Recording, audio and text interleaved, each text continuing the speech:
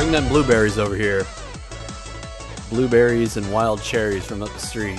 Some strawberries, some blueberries, weed, wine. This idea, Grave, is going to be fueled by the Chocolateria giant turtle that we found lying on a plate after my girlfriend's dinner party. I'm descending on this chocolate treat like a fucking vulture. Chicken pot pie. That was a feature earlier. With spelt crust. Yeah. Goddamn, it's, that JRG can cook. Goddamn. That's the way you make it good. Oh, yeah. Salt. Salt always makes it that extra little accent that makes the sweetness balance out. I don't know what it was, but fire made it good. Jeez Louise. They added a bunch of independent store stuff. And you can do crazy jumps with the Bigfoot monster trucks and Oh stuff? yeah, it's like practically indestructible and it just rides over all the cars super easily. Mm-hmm. And it's by far the biggest vehicle that they've put in the game so far. Oh, killer. Yeah. So it kind of takes the place of the tank almost? You can Yeah, just... you can get a tank in that game though too. Mm-hmm. GTA 5 is fucking huge. And Yeah. they've maybe put like 5 or 6 updates already, and they've Yeah. added easily like 20 cars and bikes and like boats. See, that's remarkable because like they may have reached a tipping point with GTA where you don't need to make the core engine any better. You can just Yeah. turn it into a social network and have a membership fee where it's like $5 for every update, and they just keep making updates for Yeah. 10 years I or think whatever. that's right, and I think they're saving the big I think they've probably already developed a couple like really big updates because the game came out in like September of last year. So I think they're waiting. They're gonna put out a version for PS4 and for Xbox One. Like they don't have the next generation ports out yet, and I think once they put those out, then they'll start rolling out the actual like money updates because now they've just been giving them for free. I They've see. given away like 10 new weapons and like 20 cars for free, just like periodically. I think they're gonna have like big significant ones that come out and then drop with like the new versions. Yeah.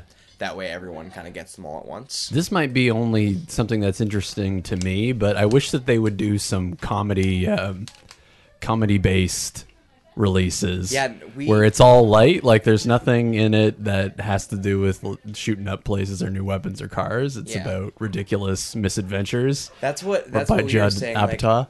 two things that me and Crawford think would be fucking perfect for the game. One, like a James Bond update. Where like they put out a couple cars that have like retractable machine guns and they put out smoke screens and like drop jacks and Or stuff Batmobile. like that. And they kind of did put like an almost Batmobile into the game.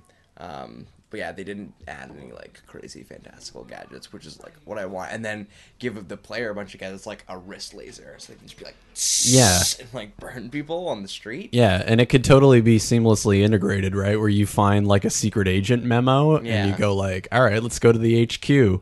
Ride the secret elevator down to the bottom. Get a jetpack. You're not supposed to be here. People have been waiting. There's like all this allusion to a jetpack being in the game because there's a jetpack in San Andreas, and this game is basically just like the next generation of the San Andreas. Yeah, people are franchise. starting to look for the Easter eggs that were in previous games. Yeah. That's a smart thing to do. Well, yeah, because they put a bunch of illusion into it. Like there's all these UFOs you can find and all these like weird markings, and they show a couple of them show like a guy like blasting around in a jetpack, but there is none in the game yet. But obviously, like they're gonna put a DLC. Yeah, in. and they know it's smart to have it associated with an update because they know with the network effect on the internet, regardless of how well they hide stuff, it comes out immedially. Like people Exactly. find things immediately. People tear the code People are apart. insane. Yeah, people tear the source code apart and they find. Is that how they do it? Because when I was Yeah. playing like Final Fantasy and stuff, I needed a strategy guide to arrive at things like you want to get a golden chocobo. Yeah, that's like a there's hard no fucking way that you can figure out that you have to peck in the middle of the ocean and find this, and then you got to get this, and then breed these two chocobos together. It's There's so one complicated, there's right? one way of doing it in the game, but even that like would almost Here, require a strategy guide. clip in there, clip in there. Even that required a strategy guide because you have to go and you have to talk to this like crazy old man in the middle of the snow lands. You just like find a house, and for the first 99 times that you talk to him, he doesn't say anything significant. Mm-hmm. And then after that, he starts to tell you step by step how to make a gold chocobo. Oh, so there's a dude who spills the beans, the recipe for the... But you have to talk to him like 100 times before he even starts to tell you. So you have to just sit there and hit X that many times in a row to make him do anything. Yeah. And I ran into a dude. I had for certain, like, I didn't have deep video game knowledge, but for certain I thought that these things were well enough hidden that nobody was crazy enough to figure it out on their own. And then I ran into this dude in my illustration class in college named Romano, who was insane with video games. Like, he would go on binges of 8 or 9 hours, like, after class. He had no social life. He just played video games all the time. Yeah. And he was able to crack the code on all of those hidden items and stuff just by brute force, just by constantly, like, clicking everything on the game, analyzing everything every NPC would say. He was nuts, insane. And all you need is, like, one of those guys on the internet to, like, spill the word, like, when they find the shit, and then it's immediately out. Well, it's pretty amazing. Like, probably one of the biggest, like, Easter egg hunts in a game ever was Shadow of the Colossus, because that game has a gigantic disappointing last secret where... Didn't you try forever to get to the top of that fucking tower, and then you did and nothing happened? Yeah, you get to the top of the tower, and then all that's there is fruit that makes you weaker. So it actually just, like, doesn't improve the gameplay experience at all. It makes it harder. And yeah, there's just a bunch of kind of cryptic nightmare things mode hanging around up there. But people for years and years and years tried all the different possible combinations because they were decided that there's no way the creators would have made this beautiful, cryptic, giant game and made the last secret so like thoroughly disappointing and boring. But in a way, doesn't it kind of tie in thematically with what goes on in the game? Because it's kind of a downer, the whole story of the Shadow of the Colossus. Yeah, it's right? a pretty vague story, but it's definitely like pulls at your heartstrings near the end there, and it's all just like you realize that you're the evil one. Totally, you're decimating all the creatures of this land, and then you end up releasing some sort of demon. Yeah, and then you become him and get tossed into a fountain. Spoiler alert for a game that's like 11 years old. Rewind. People were just completely unwilling to admit that the secret would be that boring at the end, and that you'd have to go through so much to get nothing. Mm-hmm. So that there had to have been something else, and that made the game popular among like internet Easter egg hunters for years, until eventually someone tore the source code apart bit by bit and found there was nothing else. Like, people had found every last part of the game, and it killed the kind of weird like mythos around the game. You know, that poor bastard that had to tear apart the source code only to find nothing, to find absolutely Treasure nothing Hunter. Hidden. And now their next game, they've been working on that for like 7-8 years, and it's still not coming out. Shadow of the Colossus had a similar vibe to me as did you ever play Chrono Trigger? Yeah. And what was the sequel? Chrono Cross? Chrono Cross, yeah. I think this one. That was a really interesting adventure, because it had that same Shadow of the Colossus vibe, in that each time you defeated a dragon or a boss in each area, it became clear that creature was supporting the ecosystem around it. And when you returned later to the place, it would all be in decline. The plants had died, and all of the animals, like the things that were your obstacles, as you defeat them, it ends up ruining the ecosystem of the area that you're in. Yeah. And Shadow of the Colossus kind of had that same vibe where... Yeah, you'd return and they'd just be giant, like, stone mounds with grass growing all over them, and the area just wouldn't be quite as vibrant. Well, I mean, just you lose a lot of vibrance when there's not 100-foot bear walking around. That game managed to pull off a lot of really just rare, beautiful gaming moments, just riding the horse around the land for the first time before you've seen any of it, and how winding and confusing, and the only thing that points you is like light from the sun. Sword. Yeah. That's it. And you just ride around. A lot of games have tried to pull that off since, like, even with horse riding. It's just not it like was totally Skyrim punk at the time, right? Because it was a completely counter culture game compared to what was going on. Like, every game was getting more hyper realistic, more loud, more crazy with the special effects, more crazy with this, more crazy with the number of characters on the screen and stuff. And then you had Shadow of the Colossus come out, and it was totally stark and totally meditative. Yeah. And just one-on-one, like you versus this giant creature. Mm-hmm. Very subtle music, very soft soundtrack. It's so strange.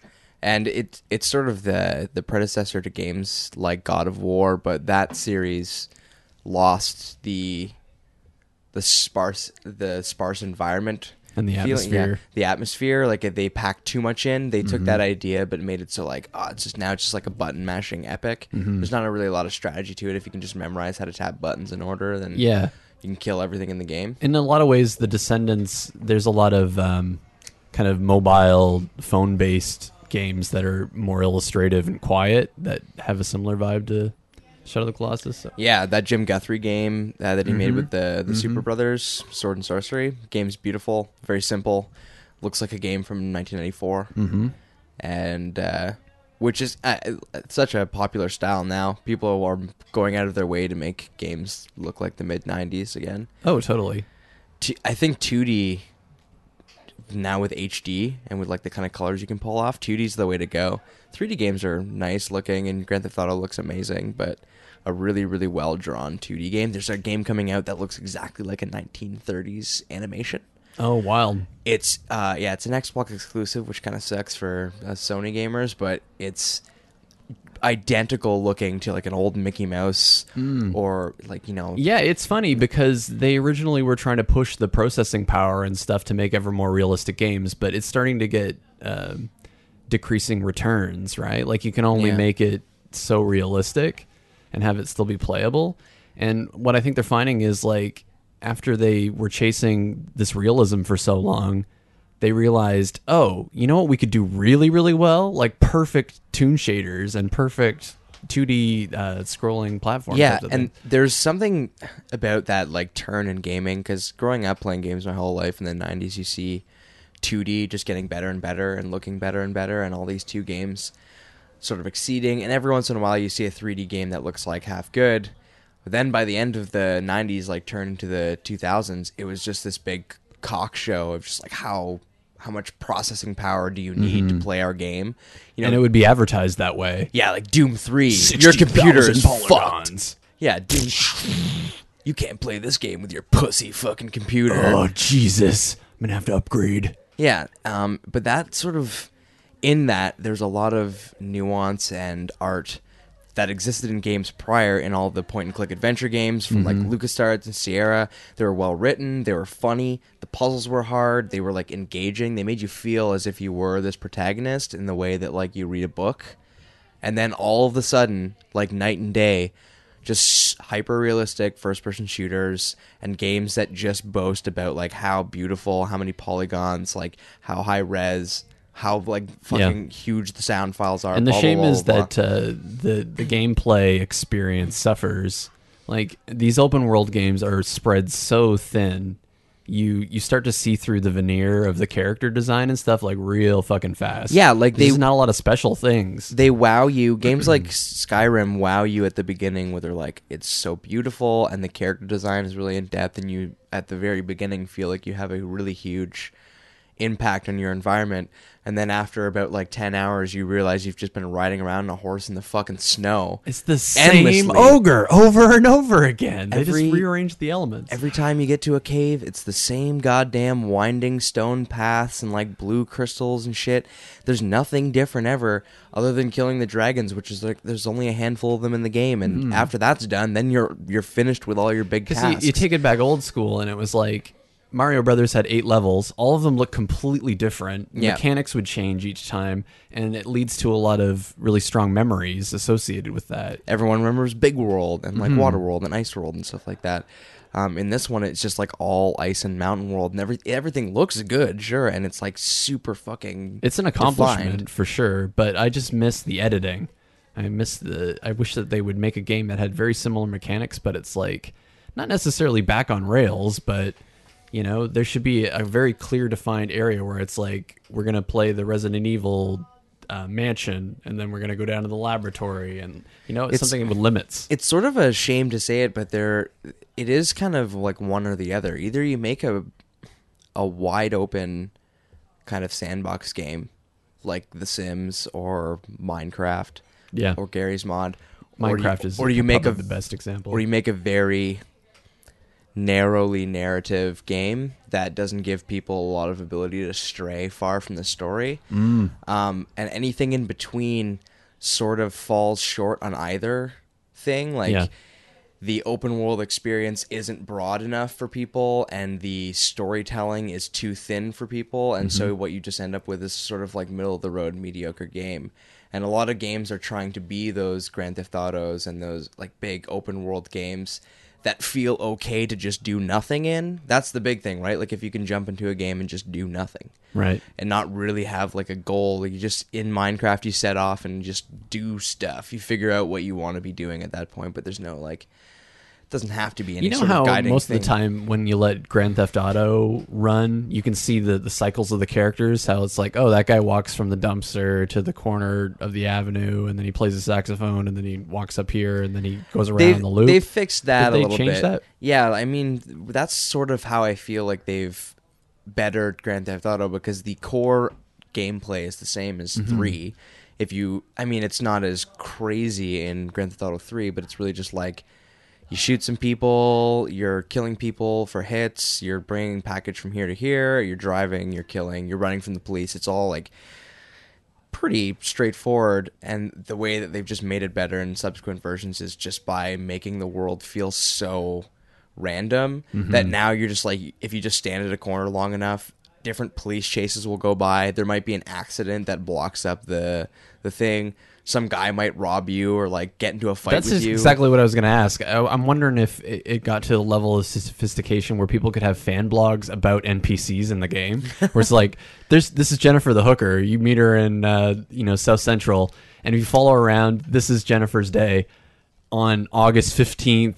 Very specific, like, 'cause it's different all the time. It's like she visited this store at this time, and you can have like screenshots of her eating a sandwich or whatever. And I feel like picked up this John. I feel like that's not too far off. I mean, they don't have that in Grand Theft Auto, but in a couple other games that I've played recently and in the past, they've sort of had that strange, like, I think SimCity 4 did this, where you could zoom in and all the different Sims, like there could be hundreds of thousands of Sims, but they would all have like a different name, and it would say their job.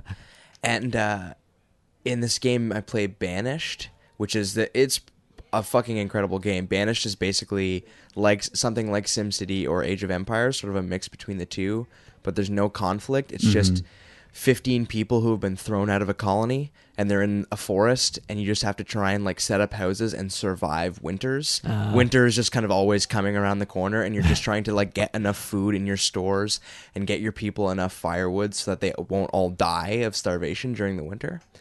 Do you get to watch the winter slowly play out? And Yeah, the it's all- supplies disappear, and then cannibalism. Yeah, and just people get hurt, and stuff. Like, you can open mines. It's blah blah blah. The same kind of game, but it's unique in that the only goal is to survive winter for as long as you can. Just keep surviving. But you can also, it has like the feature where you go in and it shows you sort of the thoughts and feelings of all the individual people living in your colony. And I find that to be such a weird aspect of it, because for me, it's all about the micromanaging and like the strategy. Yeah. But Did you play that Breaking Bad video game? no. Ilya sent it to me. It's all completely text-based, and it strips all of the aesthetics away and just has the game mechanics. So it has a number of different options. You can go, you're starting off as Walter with meager setup stuff for his meth labs, right? So you can eventually like raise up enough money slinging meth that you can buy the camper. And then once you have the camper, you can like invest money in gas masks and safety equipment. And they're all just like button options that appear on the screen in text. And it's totally just like click addiction, where like you keep on slinging meth over and over again by clicking the meth icon, and your dollar figure slowly goes up, and then a new button will appear on the side, and it'll say like minus 10 points. New criminal moves into your turf and starts squeezing out your dealers. And then you're like, how do you deal with this? And then there's options where you just try to raise up money to get a gun and like send an assassin out for them. They've been like browser games like that forever. It's neat that it's modeled around Breaking Bad, though, because your head's so full of information from the show that you can totally see the plot playing out, even though it's just text. Right. It's like watching it in binary. It's really neat. Yeah. That's interesting about old text games and how they actually capture the sort of imagination of a book. Mm-hmm. Like really, really early games that like Zork, the first couple Zork games are just all text. Mm-hmm. And I remember the first time I like played all the way through Zork, which is a lot of typing. That is Right. a lot of typing. But and a somehow lot of that's time. never what the memory is, right? You Yeah. remember what you were thinking while you were reading that type. Yeah, it's very strange how there's a certain element to that I feel like it maybe is lost on today's generation. Like Yeah. kids would not be okay with sitting down at a DOS prompt and typing in like walk forward, go Right. north, like pick up sword. Well, Mhm. like that's too slow, Yeah. way too slow. But I really like the kind of pacing and the imagination that it forces you to practice. Like you really have to think about it. You have to create the world yourself. Much in the way you would if you're reading Lord of the Rings and had never seen the And I movies, wonder you if know? it could almost work as binary, right? Where the written word ends up being, in some ways, a more direct way to connect brains together versus trying to make a facsimile in like a 3D engine, and how like you're trying to give the impression of like immersive, beautiful jungle, but because it's only polygons on the screen, it can never rise above the level of like cold polygons with skins of photographed plants, you know? Do It you think always that's true, kind of though? has a plasticky feel to it. Like Don't- compared to real world, like going But- out into the actual forest. I mean, if you look at games that are coming out now, it's starting with Super HD, like 4K TVs and stuff like that. And the potential power of something like the PS4, I think we're going to see some near real, if not indistinguishably real, scenes played out in video gaming. I'm open-minded to it, but I've always noticed that you watch the cutscenes and the trailers for these games, and you're like, oh my god, that's unprecedented, amazing detail. And you actually boot it up on your system, and it's much more average. You're like, Well- they've added a lot more design elements. There's a lot more splines or whatever the hell they are, sprites on the screen at a time, but it still feels like a game. I don't know. There's a few PS3 games, a game called Heavy Rain, and That was pretty cool. Yeah, the first time I played it, like I read a whole bunch about it and I played it, and just, like the loading screen, it's just faces of the people from the game, and at first I thought it was just a picture of the person it was supposed to be modeled after, but then I just realized it was just a hyper detailed render of a face, and it was I think the first time, even in the slightest, that I'd been like tricked. Right. Where I, like, for a split second, I was like, is that a real person? And I had to sort of look, and the eyes gave it away. But I was like, man, that is bizarre. Like, that's getting really close. If you can just fix, like, these tiny little problems, I'll believe that's a real person. Right. Like, my mind won't be able to distinguish between the two. And I think it's only going to get better really quickly because that cock show's still going. Like, even though mobile gaming is getting better in terms of, like, storytelling and narrative and, like, puzzles and stuff like that, most casual gamers still just want, like, Call of Duty to look like real life. Right. That's all they want. The next Halo game to look fucking like it's really happening, even though it's, like, surreal alien combat. Yeah, I guess what I was getting at is questioning, if you have a vivid imagination, does having just the story being absorbed by your brain through the written word, basically binary, it could almost be thought of as like, it's almost like hooking up your smartphone to your monitor, like, but the brain of the smartphone is your own brain. You know, Okay, you're comparing the graphics and stuff that are able to be compiled and generated by a gaming system to compared to the power of like the graphics and memories and stuff that your mind is able to conjure, right? You almost wonder like whether taking a certain story and using the processing power of your brain to interpret it is more powerful than the console. Does that make sense? Yeah, no, I know what you're getting at, that nothing could ever look as good as imagination. Mm-hmm. But I also think that imagination is a muscle. Like, I think that a lot of people, especially It needs like fuel. post-millennials, have less of an active imagination than people, say, born in like the 60s and 70s who, you know, TV was around and stuff like that, but there's still a lot of making your own fun, you know, going and doing your thing, and a lot of a lot of those mediums are lost on these new generations. Like the written word is going to become pretty scarce for anyone born, in the 2000s. Although I find people younger than me are way more literate than people older than me.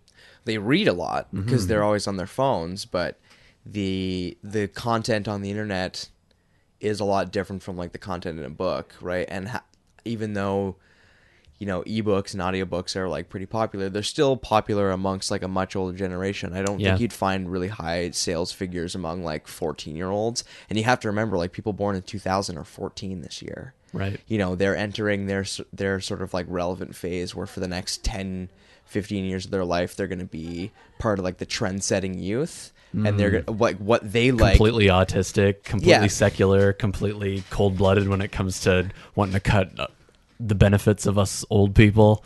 Yeah, well, and just completely driven by the technology that they've grown up accustomed with, right? Like anyone born in 2000, by the time that they were now 14, smartphones and tablets and like super high-speed internet are just like commonplace and almost expected. Like, of course, everybody's got a smartphone, and at that age, you'd be remiss not to have a smartphone. And the old school approach to high school makes no sense at all. Like the millennial kids that know that the internet is always on and they can access information, they don't have any interest in wanting to take memorization tests and stuff at school. They're like, "What the fuck is this for?" Yeah, it's a completely different thought process that when you know that the answer to every question is just like a quick type away, or now with like voice searching, just like asking the Hitchhiker's Guide, more or less, talking to the main computer.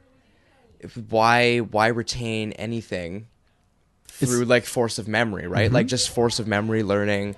Why does that have any bearing when you can just always get the answer to and any what a great question? habit, because if you look back at scientists and the way that they used to do things in the old school, they never like to speculate. If you ask them a question that they don't know, they're like, okay, let's look at the data, let's look at the research. And that's the habits that they're teaching the millennials, is like when they don't know something, they go, I don't know. They load it up. They're like, oh yeah, the war happened in 1872, and they don't bullshit, right? Like in the old era of experts and encyclopedias and awkward spread of information, you had a lot of room for people who were bullshit artists. Yeah. They have credentials, so you believe, Sam, whatever, PhD, when he comes on CBS and tells you about his interpretation of why the war is happening. But nobody's going to bother. You don't have to really worry about anybody fact-checking that too well, because you'd have to go to this library and read this document. Yeah. There was a lot of faith that was put into experts to pass on what you believed was like an accurate assessment of whatever the problem was. Yeah. And now what's crazy is that people are just in the habit of being completely skeptical about what they hear on television or what they hear somebody bullshitting about. And instead, you just need to pull out the smartphone, and 5 seconds later you can find out, oh yeah, that is an urban legend. Oh yeah, that was debunked. See, the thing that you're telling me is a conspiracy theory. Looked it up on Snopes. Mm-hmm. Yeah, and as that access to information gets a little more elegant, because right now, again, it's still something like Google, even as much as it's grown and become like a multifaceted search engine, it's still based on something that was come up with in like 1997. It's still based on this sort of like search engine result-based knowledge that's not perfect. You're still it's subject to sort of rigging of information, where certain things come up before maybe the answer that you actually want, just because they're visited more often, or they've been like Google bombed to be the highest result. Right. Something that like when the internet sort of got together and made it so when you typed in miserable failure, it went to George W. Bush's. Yeah, that kind of thing. It's funny, but it also sort of perverts the access to information, because then you're able to sort of rig the system so that the real answer is not coming up first. And until that's sort of figured out and maybe resembles something a little more like Wolfram Alpha, whereas instead of it getting web page results and referential material, it's taking all of the information and it just builds an answer for you and really like tells you what you're looking to know rather than giving you a bunch of related results and like hoping that you'll find what you're looking for. There's something super old school about people rigging Google to find George W. Bush when you search for miserable failure, because it's a lot like the old system of gods back in the ancient times, right? Where when you wanted to describe somebody who's like festive, you compared them to Pan or whatever. You know, it's like some sort of ultimate epitome of whatever the subject was. Yeah. And in that way, it's kind of psychedelic. That Well, it's pretty funny. yeah, and Like- neat. But you know, now you have things like, you know, the auto search on Google, it's all rigged. So like if you type in why do women, like all the first like 5 or 6 autocompletes will just be completely offensive, and it's someone on 4chan or Reddit who's like made a campaign to get it that way. Right. And that element of Google and sort of like the ad driven search results need to go to make this access to like the summation of human knowledge truly complete and like unadulterated. And that's what these like post millennials are going to be striving for. Like anybody born into this who's going to want their information as they mature out of their teen years and become adults who need like important information and need it to be like concise and accurate. Yeah. They're going to help mold the internet into something that more resembles like a professional playing field rather than this like infancy Wild West internet that we've had for the past like 15 years. Yeah. It's gotten better, but it's still not perfect. It's still very like just crazy. The things you can do with the internet and the way the internet is presented is still like kind of clunky and kind of awkward. And Well, I think what's kind of going on is that there's still a lot of people that are trying to filter that massive amount of traffic on the internet in their own directions for their own Yeah. selfish ways, their own selfish means. And the internet doesn't like that. The thing that people keep on making the mistake of is that they always compare the internet to cable television, or they'll compare the internet to this or blank. it's not a marketing tool, And not like that. At its core, all it is a connection machine. Yeah. And it gets more and more efficient at connecting people as time goes by. And what it'll do is it'll allow you to have a lot of power and a lot of influence for a while, as long as you don't get in the way of the connections. But as soon as you start trying to monetize it or like fuck with the amount of friends that somebody can have on their network, the network shifts and it's like an immune system reaction. It's like, get rid of Facebook, get rid of this, get rid of that. Yeah. It's trying to control the amount of networking too much. It needs to be eliminated. Yeah, there's a problem with the way that like monetizing the internet, and you know, it's just, you see something like ad blocker and like the increased use of ad blocker because it got so offensive how many ads I had to watch on YouTube. If you take ad blocker off and you go on YouTube and you just try and do Deluge. it's fucking amazing. Almost every single time I'd watch a video, I'd get a big long ad, and like they're not just 15 seconds anymore. A lot And of they them don't bother to curate it for your specific taste, No, right? I'm it's seeing just- fucking dryer sheet ads and stuff. It's just a complete barrage of bullshit, just the same way TV would be. And I'm surprised there hasn't already been an exodus from YouTube, but I do understand like it's the most widely used. What else is there? There's for nothing video? else. Exactly. So there Daily Motion, I guess.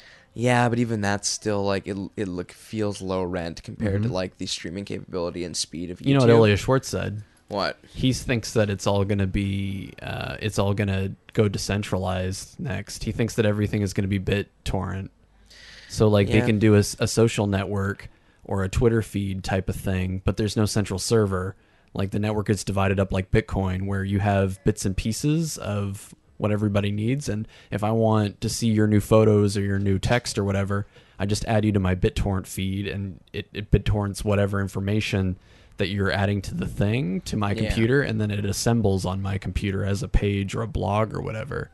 I Yeah. think that's really an interesting take. Yeah, I've always wondered because there's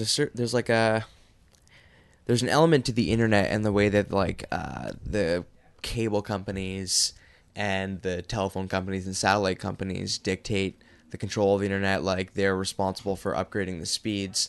But as all this technology has been evolving, the ability to create ad hoc networks between just wireless routers, and as wireless routers get more powerful, the idea sort of surfaced that you could create an inner city network connection so long as everyone was playing ball. Like Yeah, if everyone exactly. set their Wi-Fi modem to be an ad hoc network and everyone was connecting in a big long line, then you wouldn't need to rely on the cable companies. And if you could make that sort of ad hoc connection big enough, then it would just be a free-for-all internet. And that- oddly, it's safer because if you've got hundreds of strangers every day using your internet connection, there's nothing to implicate you in file sharing charges, or if they were to tap your phone, it's mostly immiscible because it's all just data from different users flying around. Yeah, and I've tried to envision the way that people could like sort of pull it off of like hosting the internet from like one area and just having that Wi-Fi signal be spread through all these different Daisy chain. All the way daisy through the chains. You cities. could just like put them on all the telephone poles. I don't know. We really should start breaking our connection to companies like Rogers and Bell because they really don't have the spread of information or like freedom of connection in mind. They're Yeah. just there to profit. It's a siphon. It's fucking insane how much they get away with, the kind of bullshit they get away with, and how like bad our internet connections are compared to places that like we would scoff at as not being first world nations. It's funny, and I would say the internet is as important a resource as having food at this point, because the access to information is sort of like agriculture, and the access to like better life and like better work, blah blah blah. It's something that everyone deserves to have, and everyone should have like free and easy access to. It's been proposed, but it's never been pulled off. Branson wanted to do it. I think it's inevitable. I think that it's interesting to look at the evolution of the economy from the point of view of gatekeepers, right? Yeah. Because it's always the gatekeepers that end up being that 1%, that aristocracy, whatever you want to label it. Yeah. In different areas, it's different gatekeepers, right? Like, so if you're living in our current time, the gatekeepers are the banks, right? That's where all of the money is flowing through for everything that we do. So whoever's controlling that gate can siphon off a lot of money for themselves. But what's remarkable about the internet is it's decentralizing that like even further. Everything is being broken up into smaller and smaller chunks to the point where transistors can replace all of the gatekeepers, and then you got something crazy like BitTorrent, which is just a decentralized network, and you can pass money through that, and there's no user fees. Yeah. They're trying really hard to fight against Bitcoin, just arresting people and trying to take down all these like dark Tor sites. It's not going to work. No, it's only going to make people more clever about how they execute these networks, right? Like something's going to come along to even probably replace the Tor internet and be even more decentralized and encrypted and hard to trace. And then like things like the Silk Road, you can fight as hard as you want against it and try and fight drug trafficking and all these like really crazy ideas, but there are criminals out there who are desperate enough and who are like determined enough to utilize the internet for their trade, right? Like everybody's getting a piece of the internet. Why And not the criminal underworld? I don't know what the statistics are surrounding this, but as deviant behavior becomes more mainstream because people can learn about like smoking joints or doing heroin or firing guns in an easier, more fluid way now than ever before. Yeah. It becomes a political tipping point where suddenly the consensus of the city is that the culture has changed. And Yeah. it's harder to argue for the police to say we need another $1 billion raise this year to buy more paramilitary equipment because there's too many potheads. Suddenly, if the whole city's full of potheads from these ideas spreading, the defense forces trying to like shut down the progress, Yeah. they don't have as much ground to stand on, right? Like they don't have funding or political support to do the stuff, the policing. Yeah. It's a pretty strange idea, just that the way you think before stuff like the anarchist cookbook popping up on the internet was like such a big deal when I was a kid, right? Right. Like you first got like Napster or Kazaa, and text files, like text replications of the Anarchist Cookbook being passed around, and you're almost like kind of afraid to download it, because even back then, back when like Napster was first coming out, there was always sort of the thought that like maybe there's someone watching what I'm doing on the internet. The internet police. Yeah, there might be like, you know, some clandestine company watching what I'm doing and like report me to the authorities if I download this book. And you do it anyways, and you sort of you learn about these things. But I think that access to information also it teaches, but it educates in a way that it discourages as well, right? Because you look at all of these things and you look at the difficulty of like how hard it is to actually build a bomb and how dangerous it is, how many like warnings, and you're just like, yeah, that's cool information to know, but I'm definitely never going to use that in any situation. Like, I don't need to know that. And, you know, for someone to be able to actually search up heroin use, for instance, like you mentioned, instead of just the glamorous way in which a junkie might describe it to them when they're like hanging out at a party, they can actually get like a really thorough lesson on what heroin is, how it's like good and bad, and like, you know, what people have been on it, what people have died from it, like what famous pop icons that they love have been affected by and the it. circumstances that surrounded things like people throwing their lives away with the drug, and how you can see it in a much more human explanation. Like once seeing Kurt Cobain's death, like once you understand the history of back pain and like stomach ailments and stuff that he was having, and how miserable he was, it makes a lot more sense that he'd get hooked on heroin and eventually kill himself, because you understand more the human side of it. Yeah, it's not just this glamorous rock star who like made a bunch of money and was like all fucked up on horse and then died young. Yeah, by accident. Yeah, that like kind of takes that out of it and shows the reality of like, no, this was just a troubled, sick guy who ended up doing like the most addictive thing he could possibly get his hands on, and it ruined his life. Like, it completely ruined his life and future. And like, as good as a musician as he was when he was all fucked up, think about what he had in him otherwise, and like, you know, how much more he could have contributed to the music scene. And it really sucks. Someone like Philip Seymour Hoffman, one of the greatest fucking actors of our time, dies with a syringe in his arm. For what? Right, like he was in some sort of pain. One of the most beautiful actors, just like Synecdoche, brought fucking tears to my eyes, and he dies for pretty much nothing. Mitch Hedberg, Shannon Hoon, like all these people who died, who were just geniuses, and it didn't come from the heroin. It's not like the heroin made them geniuses. It's just that the heroin made them uninhibited. Or it might have been. I always think of those people as being maybe hypersensitive. Like, life is hard for anybody, but it seems like if you have the right kind of senses and the right kind of sensitivity, it can be a really sad place to follow closely what goes on in the world. And I think a lot of these actors, they're able to be so talented at imitating people because of that high level of empathy. Yeah, and at the same time, it's like a double-edged sword, because it makes it hard to like get through life when they're that sensitive. Yeah, that tuned in.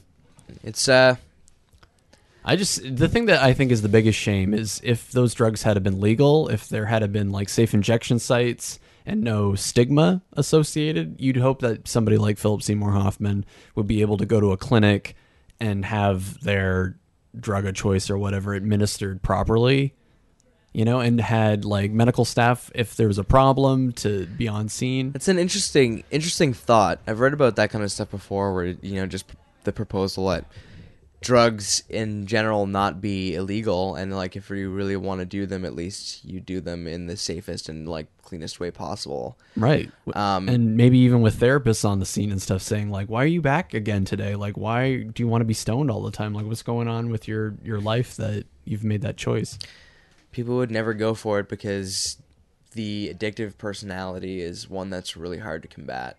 Like, I feel like some people have it in them where, you know, I've had friends where just about everything they try becomes like the best thing ever for a little while, and it's really like, it becomes a problem pretty quickly. Right. Because good times are fun, and so you always kind of want to be in whatever good time mode you think is the best one now, and so everything they get their hands on ends up being a minor problem for them or a major problem.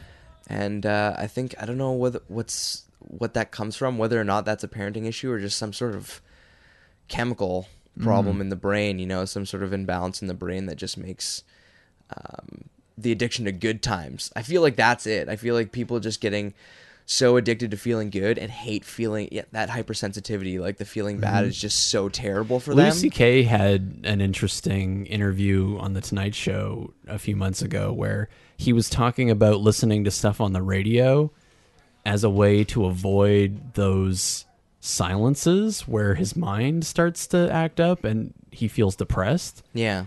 So he was describing driving in his car and having like this severe like existential crisis kind of creep up in the back of his head where he's just like, oh God, life is meaningless. We're floating around through space, blah, blah, blah.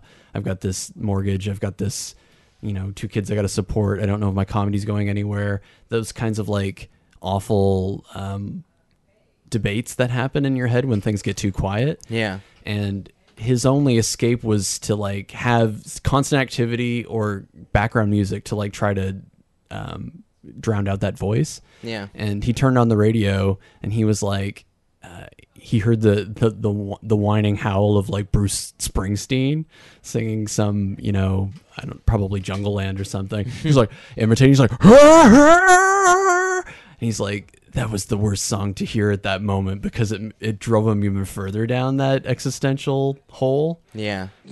Underneath everything in your life, there's that thing, that empty, forever empty. You know what I'm talking about?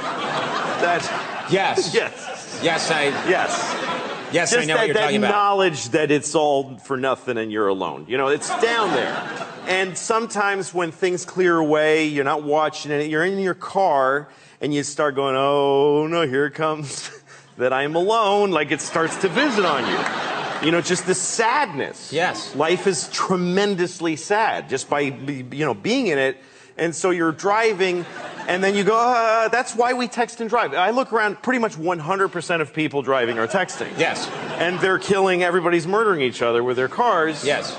But people are willing to risk taking a life and ruining their own because they don't want to be alone for a second. Because it's so hard.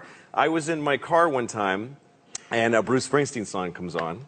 And it made me really sad. It's like Jungle, what's the Jungle song? Jungle Land. It's one where he goes, and he sounds far away. It's like, that's half. Wait, that's half of them. Yeah, that's a lot of them.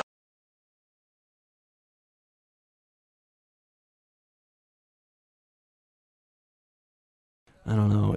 I kind of feel like one thing that would be great about having drugs administered in a health situation is that at least you might have access to an alpha, like somebody who can assess like what's going on in your quiet times and in your like regular life that you constantly need to obliterate it or change your consciousness to avoid it. Like what's happening in those quiet times that's making you constantly seek out the party or whatever, like from the point of view of the person you're describing, where they need the good times. Like what's wrong with the regular times when sometimes you just want to sit and watch TV or make a phone call or.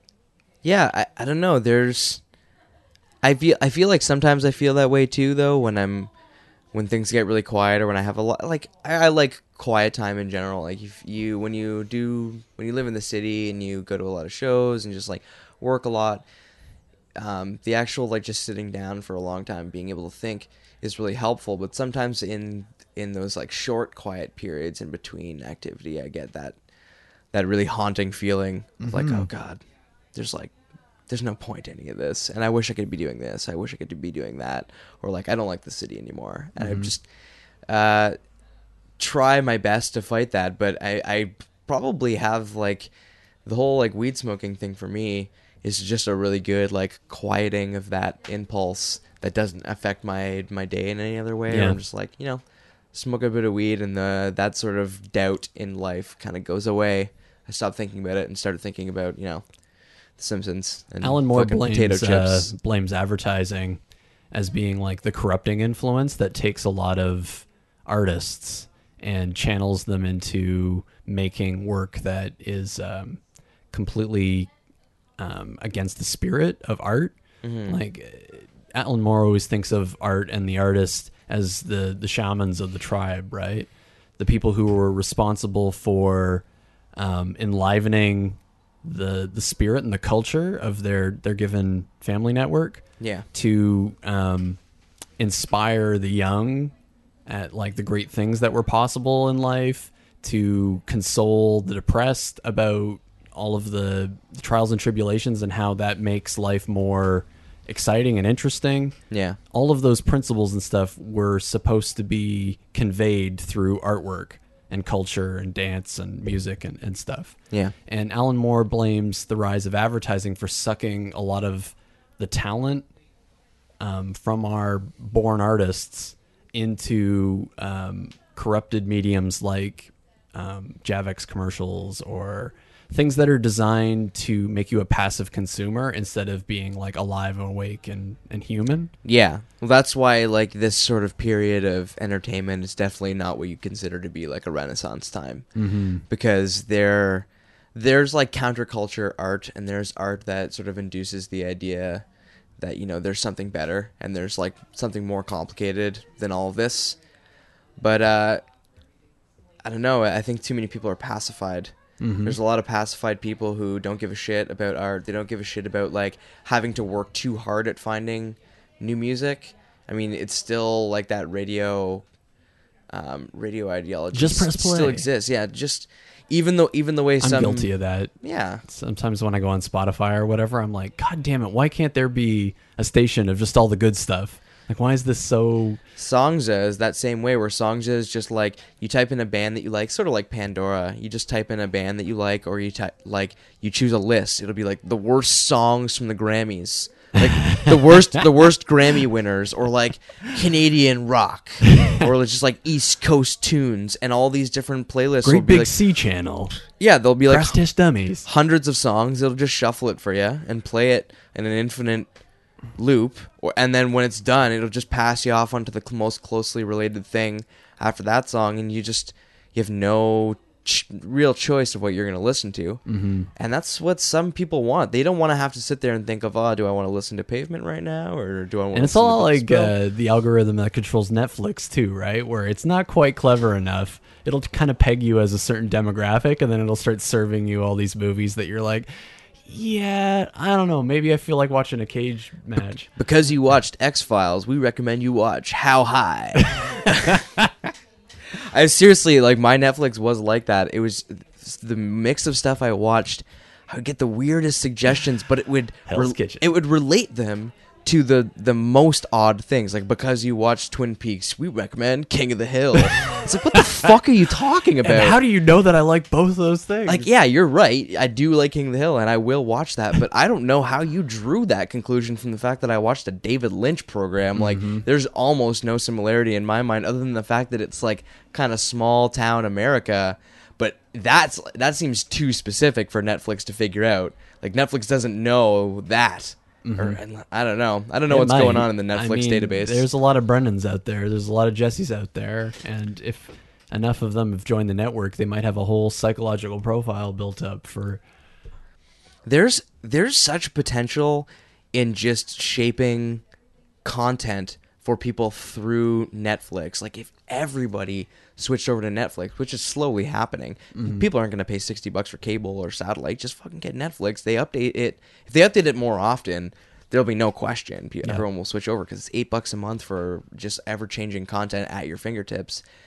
They just use that database to sculpt the content for the next year, and just like, everyone was watching X-Files when we put it on Netflix. So clearly, they either want more David Duchovny, or they want another show that is sort of this like Monster of the Week premise, and they want it to be sort of campy and blah, blah, blah. And like look at all the other popular programs and then just hire people to write that show. Have they opened it up to the world yet? Like, can you make your own Netflix channel? Is that even in the pipe?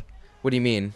Because imagine, like we were talking about YouTube's overwhelming dominance, right? Right. You wonder if Netflix opened up a section where you could start your own channel, and based Upload on the video number of content. like plays and stuff, they give you a bit of revenue from the subscription fees. And it could be a separate area that you can turn off if you're not interested in it. But Yeah. you just have people posting things, and maybe there's a criteria where it's not designed to be YouTube. Like, you can't just start up a show where you're just talking about bullshit in front of your webcam. It's more meant It has for to like be actual narrative. Like, You got to do like either a documentary or a web show. Yeah. And you can have it on your Netflix channel, and if it becomes popular, then they'll make you a partner, and they'll start paying you. Yeah, and there's a potential for filtration there too, because the people who pay for Netflix, right? So they're paying for that subscription.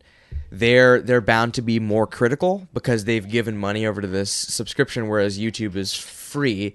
So a bunch of random bullshit can exist on YouTube, and people just ignore it because they're getting that service for free. But if people are putting money into service, even a few dollars, Yeah. then they're going to be much more critical than they would be on YouTube. And so if people were posting content, they could almost treat it the way that Newgrounds used to do things. I don't know if you remember how Newgrounds was set up. I don't know, Newgrounds. Newgrounds was a Flash animation portal in the late 90s, like early 2000s, that was really hyper popular. You could just post Flash games and animations. It was sort of known for posting a lot of crude and like rude and R-rated stuff and like nudie games and shit like that. But there's hundreds and thousands of Flash animations.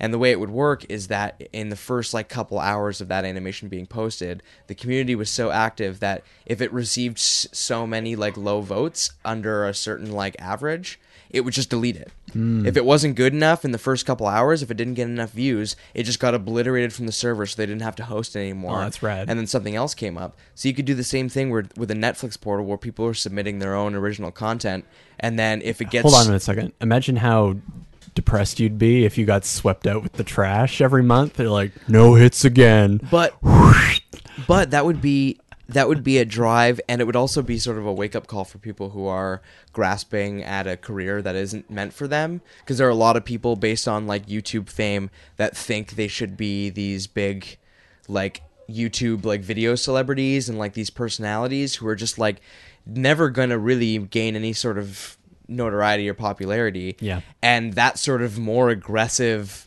rating system where like actual low votes from a paying customer base, not just like random people, but people who are like a bit more decisive about what they want, it's kind of like when people go on American Idol. When these people go on American Idol and they sing, and Simon is just like, why are you here? I'm not trying to be rude, but you can't sing at all, and there's probably something else that you're good at. You should go do that. Right. Like figure out what you're good at, because you tried singing and it's not working. You're not going to get famous. And that's just sort of like the wake up call that I think certain people need. They need like just a big wake up call of just saying like, you know what? I'm really sorry, and like I don't want to hurt your feelings, but you're just not very good at this. Maybe no one's ever told you. And maybe this sounds like harsh, but there's probably a talent that you have that you're not drawing on right now. Right. But you know what I find a lot of times there's artists that the reason that they're underperforming is because they're secretly not as passionate about the thing as they think they are. You know what I Right. mean? They're not digging deep enough. They're not being honest enough in their writing and in their observations. They're still kind of holding back, and they're still fibbing a little bit, you know. Right. And like your writing would get much better. The problem with your writing is not your grammar or your ability to use a thesaurus. Yeah. It's like there's a lot of beautiful stuff that's been written with a grade 4, grade 5 vocabulary.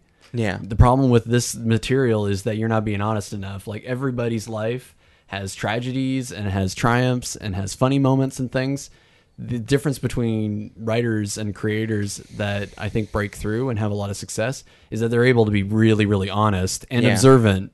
Because, like, how fucking weird is it when you go and you see the same event as everybody else, but the people you were standing beside didn't even notice the event happen? Like, Right. something crazy. Like, somebody almost chokes to death. Somebody, there's a fist fight. There's a fire or whatever, and there's people who are completely oblivious to it. They just Two don't people care, can yeah. go through the same experience, and the storyteller will come away with this nuanced, crazy, interesting metaphor for like a snapshot of the environment. world, yeah. right? And somebody else will just be like, yeah, I went to the party, it was pretty boring. Some asshole set the drapes on fire, completely flat and boring. Yeah, completely losing the sort of drama and like beauty of every kind of weird moment. I feel like that's something that I've always really appreciated about life, is that the most subtle moments to me tend to be the most profound in the long run, where just a weird encounter I have on the bus with someone late at night, it just sticks with me a lot longer than most other things that happen to me. Yeah. And that nobody else on the train really like gave a shit. I don't know, I just tend to take those things in and really like think about them, and I'm always like, everything becomes this sort of like big narrative, part of like a big narrative of my life. I love the storyteller. And how weird it is when somebody falls into that rut where they can't see any sublimeness in the regular moments. Like you hear somebody complain at their job or whatever about, there's so many bugs in this office. Why can't they do something about it? It's totally gross. Then on the other hand, you think, man, you gotta see how fucking cool those house centipedes are. They're the apex predator of the office. They eat all the bed bugs. They eat all the fleas that might bite us. They're pretty helpful, blah, blah, blah. Once you start like looking at every moment and analyzing it, trying to see the interest in it, it's a much more interesting and engaging perception and a way to live, rather than like the cynical side where everything is just boring. Everything is not the way I want it, blah, blah, blah. Yeah, I've come to accept pretty early on in my life. I sort of felt this way, and I think a lot of it has to do with being just such a sci-fi nerd growing up, reading a lot of like Asimov and like watching tons of Star Trek. I just started understanding the insignificance of my life at a very early age, where I was just like, I'm not much of what I do is going to influence anybody else in a way that's like, obvious.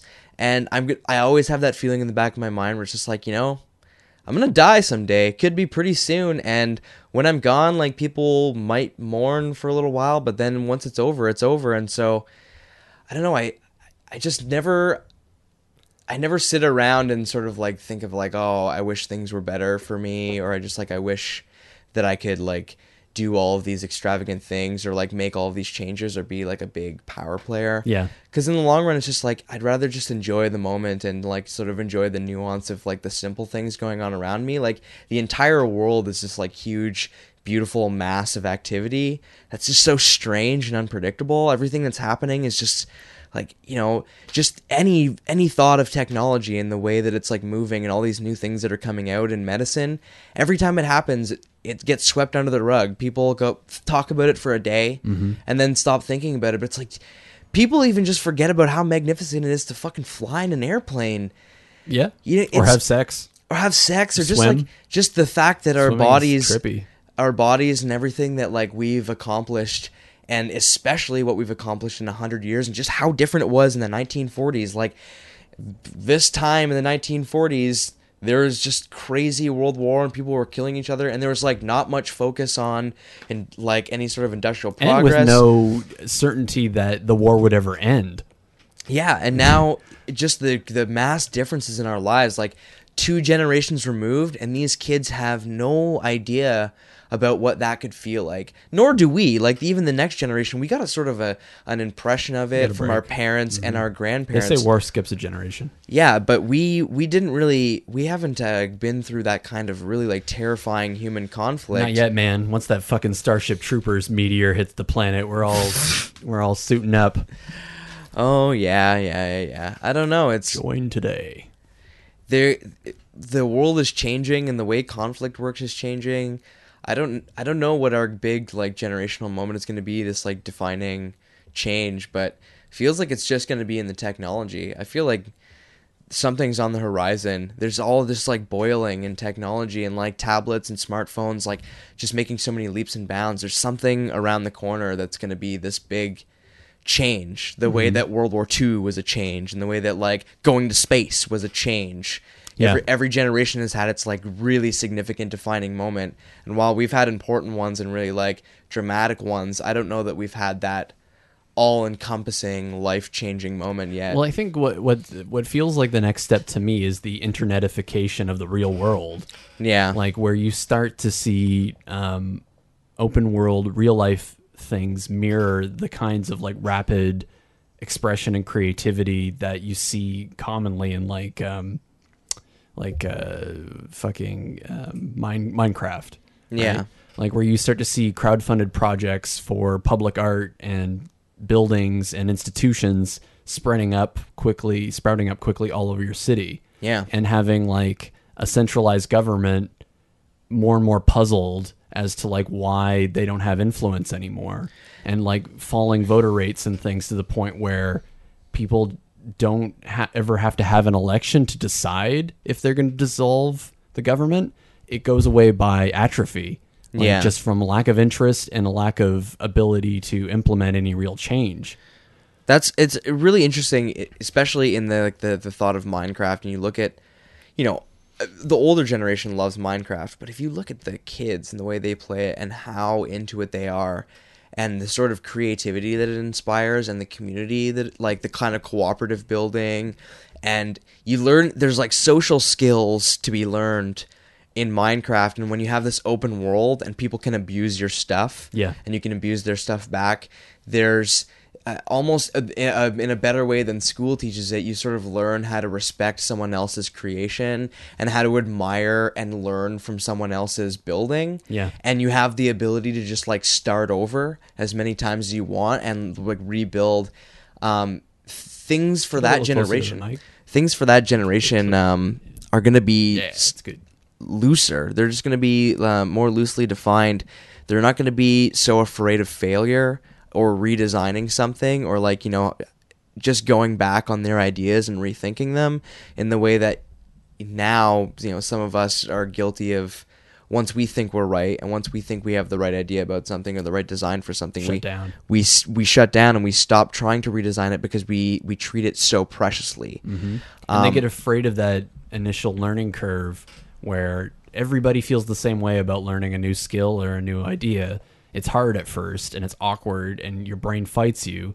But if you just relax into it and you make a habit of learning something every day, that resistance gets a little bit less each time. Yeah. Until you're steeled against it. Yeah, it's like the Lego generation had it too, where anyone who played with Lego when they were a kid, you can kind of tell, you can see the way their eyes light up when they talk about Lego, because it is that infinite freedom to build something, have it destroyed, and not be intimidated by rebuilding it or building something new.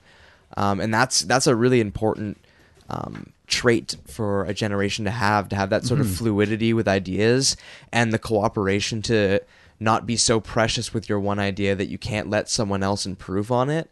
I think that's something that previous generations have had a lot of trouble with too, is the idea of patents and copyrights and like ownership of an idea and credit. Yeah. People get together and this part of the idea is mine. Right. And like, I came up with that and I wrote that part of the song and I wrote that part of the movie and like that was my idea.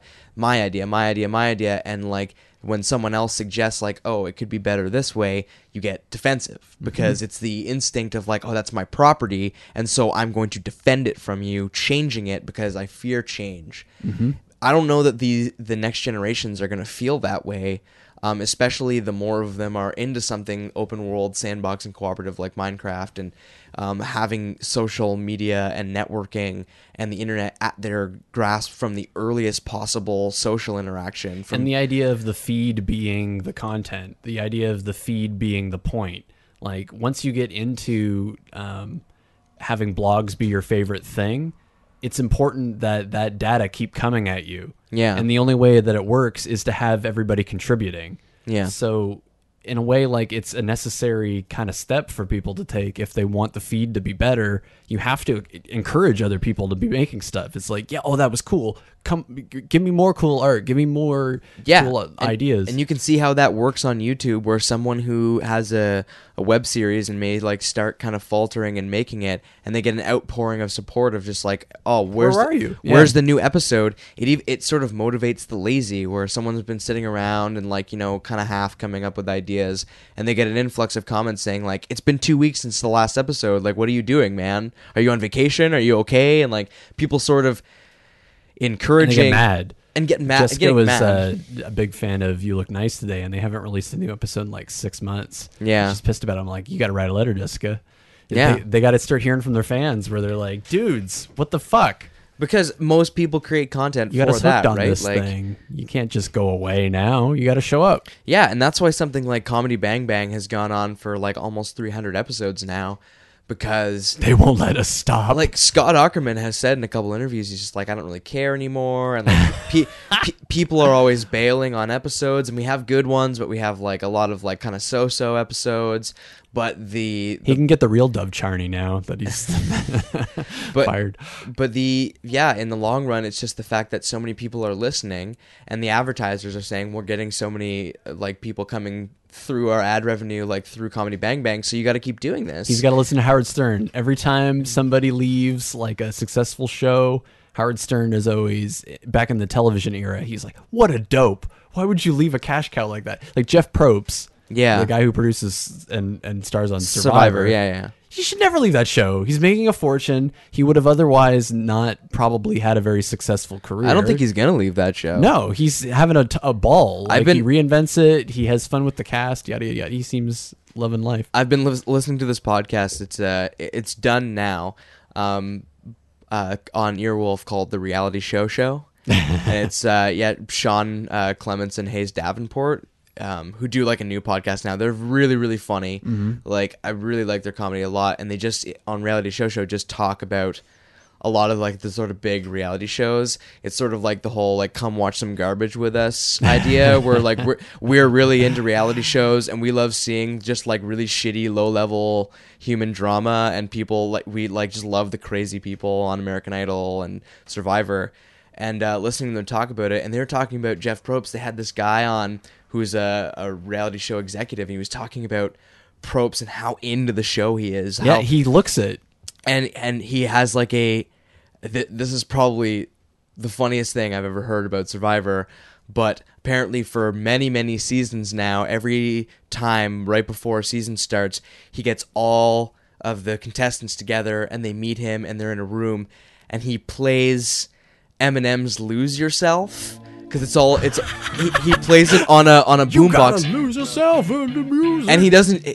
They all stand there silent, and he like apparently raps the words along, and he sort of like weaves his way through all the contestants, like them out, pumping them up and psyching them out, being like, "This is your fucking moment, man! Survivor, $1 million. You want your $1 million? You're gonna have to earn it." Every year, inflation makes that prize a little bit less. Yeah, but it's such a beautiful concept, and really like if so long as they have good ideamen kind of working at the Survivor writing team, they'll never run out of ideas. At its best, Survivor is the best show on TV. Yeah, and when it's a good season, Survivor is more exciting than most stuff. What they have to do is like do a season of Survivor where it's just like Icelandic giants, all the big strong men on one island trying to compete, but also having that like personal drama where there's just like a bunch of 400-pound mountains. They did a bit of that living this year. with it was beauty versus brawn versus brains. Oh, okay, but 3 teams. There was strong people on all 3. There was sexy people on all 3. They didn't quite go all the way with it. It wouldn't be good drama if they just completely separated all those different types of people, right? Because you're separating mindsets.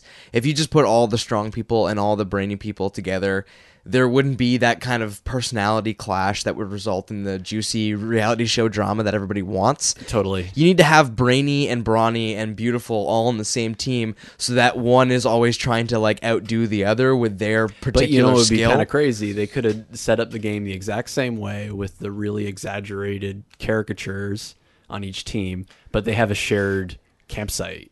So like you divide up into your 3 teams only when you're doing challenges, and the rest of Right. the time you're networking with everybody else. That would be really interesting. Actually, that would really drive weird like tribal traders where you could like almost take a dive because you have that the tribes are gonna come together and you're making deals with someone from the other Yeah. one and just being like, oh, I got us a meathead. I'll fucking die. I got one of the meatheads to flip. They're on our team now. I almost wish I had cable just for those kind of reality shows because as I listen to this podcast, I'm like, fuck, some of the You can watch them. yeah, I know you can watch- and Stream all this. I've started to do it. I started to watch this show that they really liked called Splash, and Splash is Splash about? it's a competition reality show where it's like diving, like competition diving, but with celebrities. What? But the Dance with the Stars? Except Yeah, you dive? it's It's competitive diving. exactly. It's like Dancing with the Stars, but just the celebrities competing against This each other, week, and Shaquille O'Neal. and they are straight up C to D list celebrities. Like they got Louis Anderson. They got He's still alive? yeah. They got Louis Anderson, and he had to leave after the first episode because a doctor told him your fat body can't take the impact of diving. If you keep diving, you run the You'll risk. die, Louis. Yeah, you'll die. And we can't have a world without you. And they got the girl who played Rudy on the Cosby How's she Show. looking? And this is the funniest part, and they talk about this in the show where all they focus on in the entire show is the fact that she's all grown up.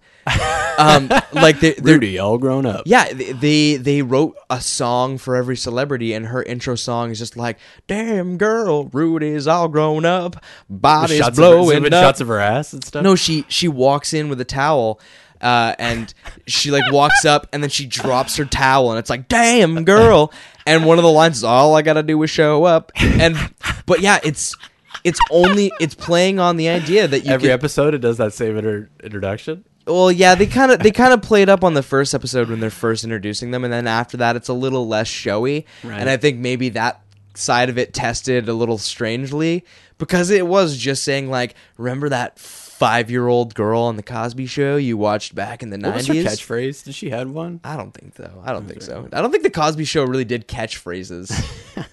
Except Cosby had some of his Cosby-isms, but brought you into this world and I can take I could take you out. Dad, make us some chocolate cake. Claire! Rudy, Theo, Vanessa, Lisa Bonet.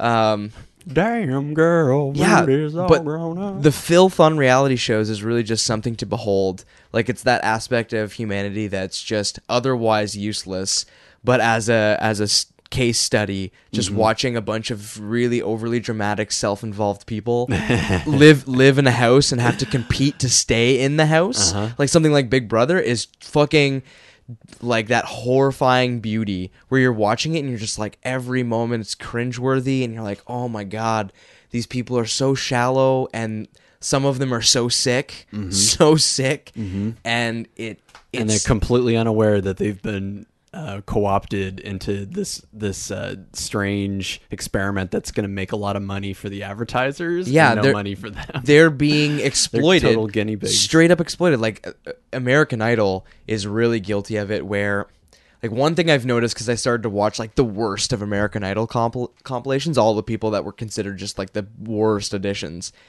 And normally people would say Simon Cowell is an asshole, but he is actually most able to determine when someone is genuinely sick, Yeah. and he gives them a more straight up kind of serious. Burst their bubble. He bursts their bubble in a way that's not like making fun of them, whereas Randy and Paula are just laughing hysterically. Yeah, when someone's like just singing really high and out of key, and Randy and Paula are like covering their faces and laughing, Simon makes a point not to laugh at mentally challenged people, whereas like Paula and Randy have no problem with it. They just laugh at people who are clearly ill, Right. like not okay, and it's just billionaires hanging out on television making fun after all of these people, and some people are able to take it, and they're able to take it in a way that's mature and constructive, and they say, okay, well, I tried, and they leave. But most people come with overblown expectations of like going to Hollywood and making a lot of money on this fabulous singing career,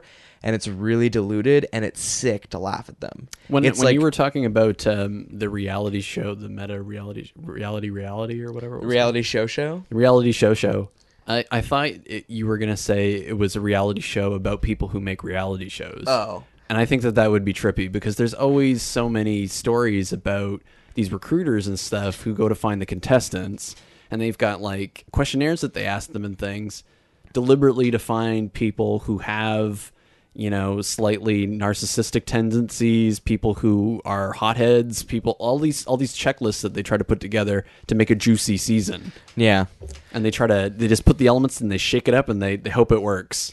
It sort of taught me a little bit about where reality shows changed too, because back in like the late 80s, early 90s, when they were first kind of coming around, and MTV was sort of playing with this like multi-camera reality show format, The Real World came around, and for the first couple seasons, or even just like the first season, they got a lot of sort of like educated sort of college kids who were all like sort of mild-tempered and like not very crazy. So the show was like revolutionary, but it wasn't that interesting because there was not a lot of drama going on. Mm-hmm. But it's like the second or third season where they had the first time it was like an openly gay person and a person who had AIDS on that season, and there was a lot of fire going on in the house, and that turned out to be a huge dramatic moment on TV that was like just massive. Everybody watched it, and it was like wildfire. It spread. And then after that, the idea of like, oh, let's only put crazy people. Like we can put in a few intelligent, kind of witty people in there to throw it off, and so that people can identify with someone, but mostly fill the house with volatile, possibly unbalanced people that are going to drive the interesting moments that are really going to like make people watch. Yeah.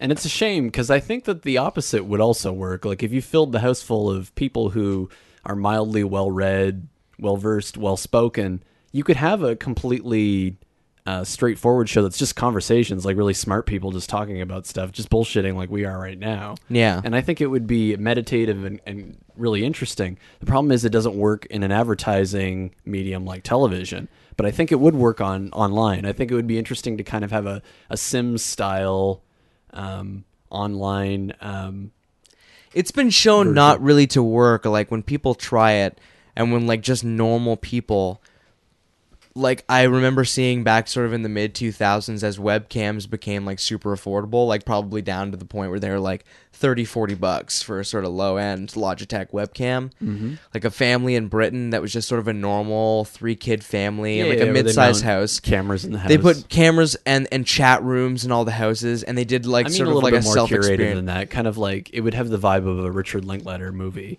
Like, yeah. Where interesting people like come to the coffee shop and they sit down and they're talking about something, and that, that sort of manifests itself in certain programs, like even like Comedians in Cars Getting Coffee is sort of that, like, just intelligent, not very dramatic people who are like, for the most part, funny, just sitting together and having a conversation. But for the like, people want that garbage. There's a fascination with the low end of human intelligence that is hard to beat.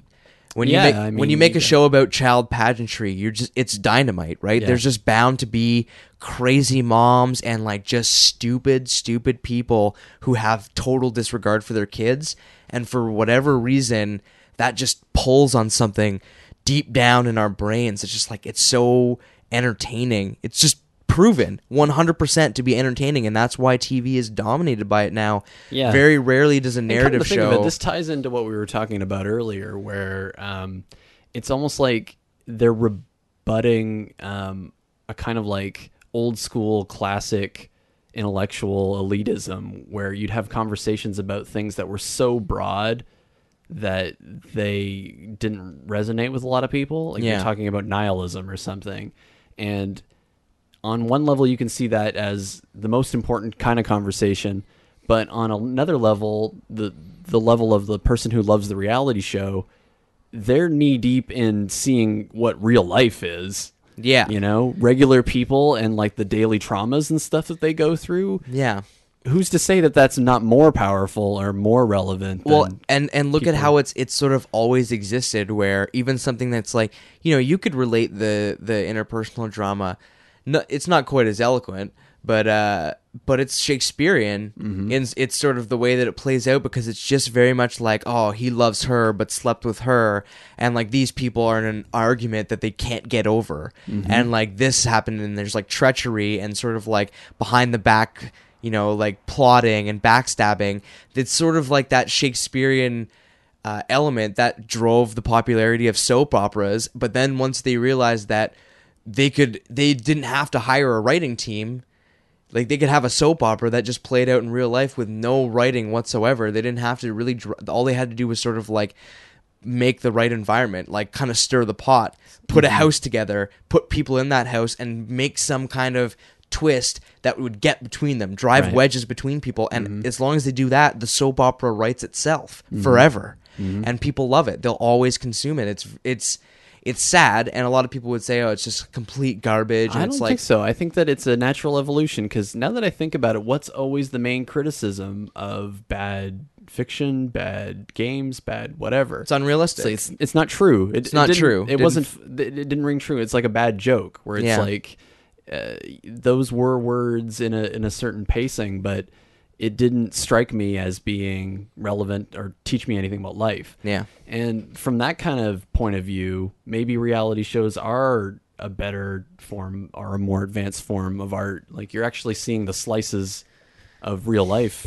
It's yeah, and I mean, Illustrate points. and I do see the side of it too, that like many reality shows have fallen ill with the sort of shaping and molding of the situation, right? Like Survivor is only real in a sense that the people who think they're going to get famous through Survivor are real. And everything that's sort of happening on it, and even a lot of like the drama between people, is cut together in a way and is formulated into a way that makes it less real. Yeah, It's- there is editing going on that manufactures certain things. But despite that, it is still, it's a more real piece of it than something like a sitcom. Like any sitcom from the 80s until now, like the best ones don't feel real at all. There's no reality to them, right? Like the best, like Seinfeld, and even like people who like Friends, like the things are just so outlandish, and the way that people react to each other is just too sculpted. Yeah. There's no like actual slice of reality where like you can still argue that in Survivor some of that is real, and the way Yeah. people like hate each other or love each other and like kind of support each other is a real impulse that you're seeing. You know, it's just not presented in a complete unbiased yeah. medium. So interesting that the internet is accelerating all of these trends to the point where you wonder if there'll ever come a day where when someone wants to see the dark side of life, they watch a documentary like The Act of Killing, or they watch a YouTube feed from Death Row, or, you know, they tap into like the real source. These are real monsters, or these are real saints, or these are real heroes, right? And it's not an actor pretending to be those people and places. You see the actual footage of the actual events, and then you hear testimony from real people. Yeah. That's in a way that's much more genuine and more powerful than the old paradigm, I think. Now that, Yeah, I mean, it's just interesting the way. like, can you imagine it's possible now with the amount of like podcasts and YouTube and reality shows and documentaries out there that there could be a person who doesn't have any touch with narrative drama or the concept of that there are these things called actors and there's these things called writers, and they sit down at a typewriter and they come up with a story, and then they have actors recite the lines and pretend to act it out. Yeah. I can imagine that becoming old-fashioned to the point where like there's a whole generation that comes up so immersed in reality that they find that whole ritual to be really stupid. Yeah, well, I mean, so if you think about some of the television shows that became most popular, that were still sort of based on this like narrative structure. Something like Cops, Right. Or like the world's scariest blanks, or like most violent blanks. That becomes sort of like, you know, the YouTube culture and the World Star Hip Hops and like the Daily Motions and the BuzzFeed and all this blah, blah, blah, blah, blah. All these like, you know, one-off videos, all these slices of reality are way more popular than, you know, these, like something like that will get millions and millions and millions of views in a few days. Some kind of crazy car crash or miraculous save or blah, blah, blah will just become wildfire viral. Versus For a few something days. like a contrived music video or whatever Yeah. you may have spent so much time on, but people don't care because it hasn't hit like one of those primal And chords. all it takes is timing of footage, right? Like all you need is just to be around when that happens with your smartphone out. And like, you know, people are afraid of Google Glass and blah blah blah blah. But one thing that you could sort of sell on people for Google Glass is think about how many more incredible videos are going to come out on the internet from a point of view that are like, you know, higher quality. Like you're going to see crazy car crashes and people fighting at the clubs and all these things that are like wildfire viral on and World Star Hip Hop. semi-boring things. Like how interesting would it be to just see through the eyes of, you know, John Malkovich or whatever for the day, or for Yeah, Brendan Black's feed. You know, you go to the job, you go home, That sort of voyeurism is definitely popular, and people also like the self-voyeuristic impulse to record things you're doing from like a first person's perspective, and then later on in life to be able to like relive Right, whole that's chunks of trippy. your life is not from like from this Can you weird... imagine you could watch your first date over again, or like you relive the moment where you met a woman that you were going to be with for 7 years, or how like psychedelic and crazy that would be, and for also nostalgia? how it would save you from your own biased perverting of that memory, where like after 7 years of being with the same person, get arrogant. there might be certain aspects of the relationship that have soured you on this person, but if you were able to go back and sort of not from like a photographic point of view, but from an actual like experience point of view from this first person sort of reliving of it, and watch the whole thing sort of unfold, it might, you know, help remind you of why you love this person and why you were initially attracted to this person. It supersedes your brain's ability to warp your memory of an occurrence to sort of fit the confirmation bias you have about that person. Yeah. You know, you feel that way now, but just remember how you felt 3 years ago when you like met each other for the first time. Whoa, creepy. The door just opened all on its own. Do you want to get some water? Yeah, let's take a little breaky poo. Breaky time. Whoop.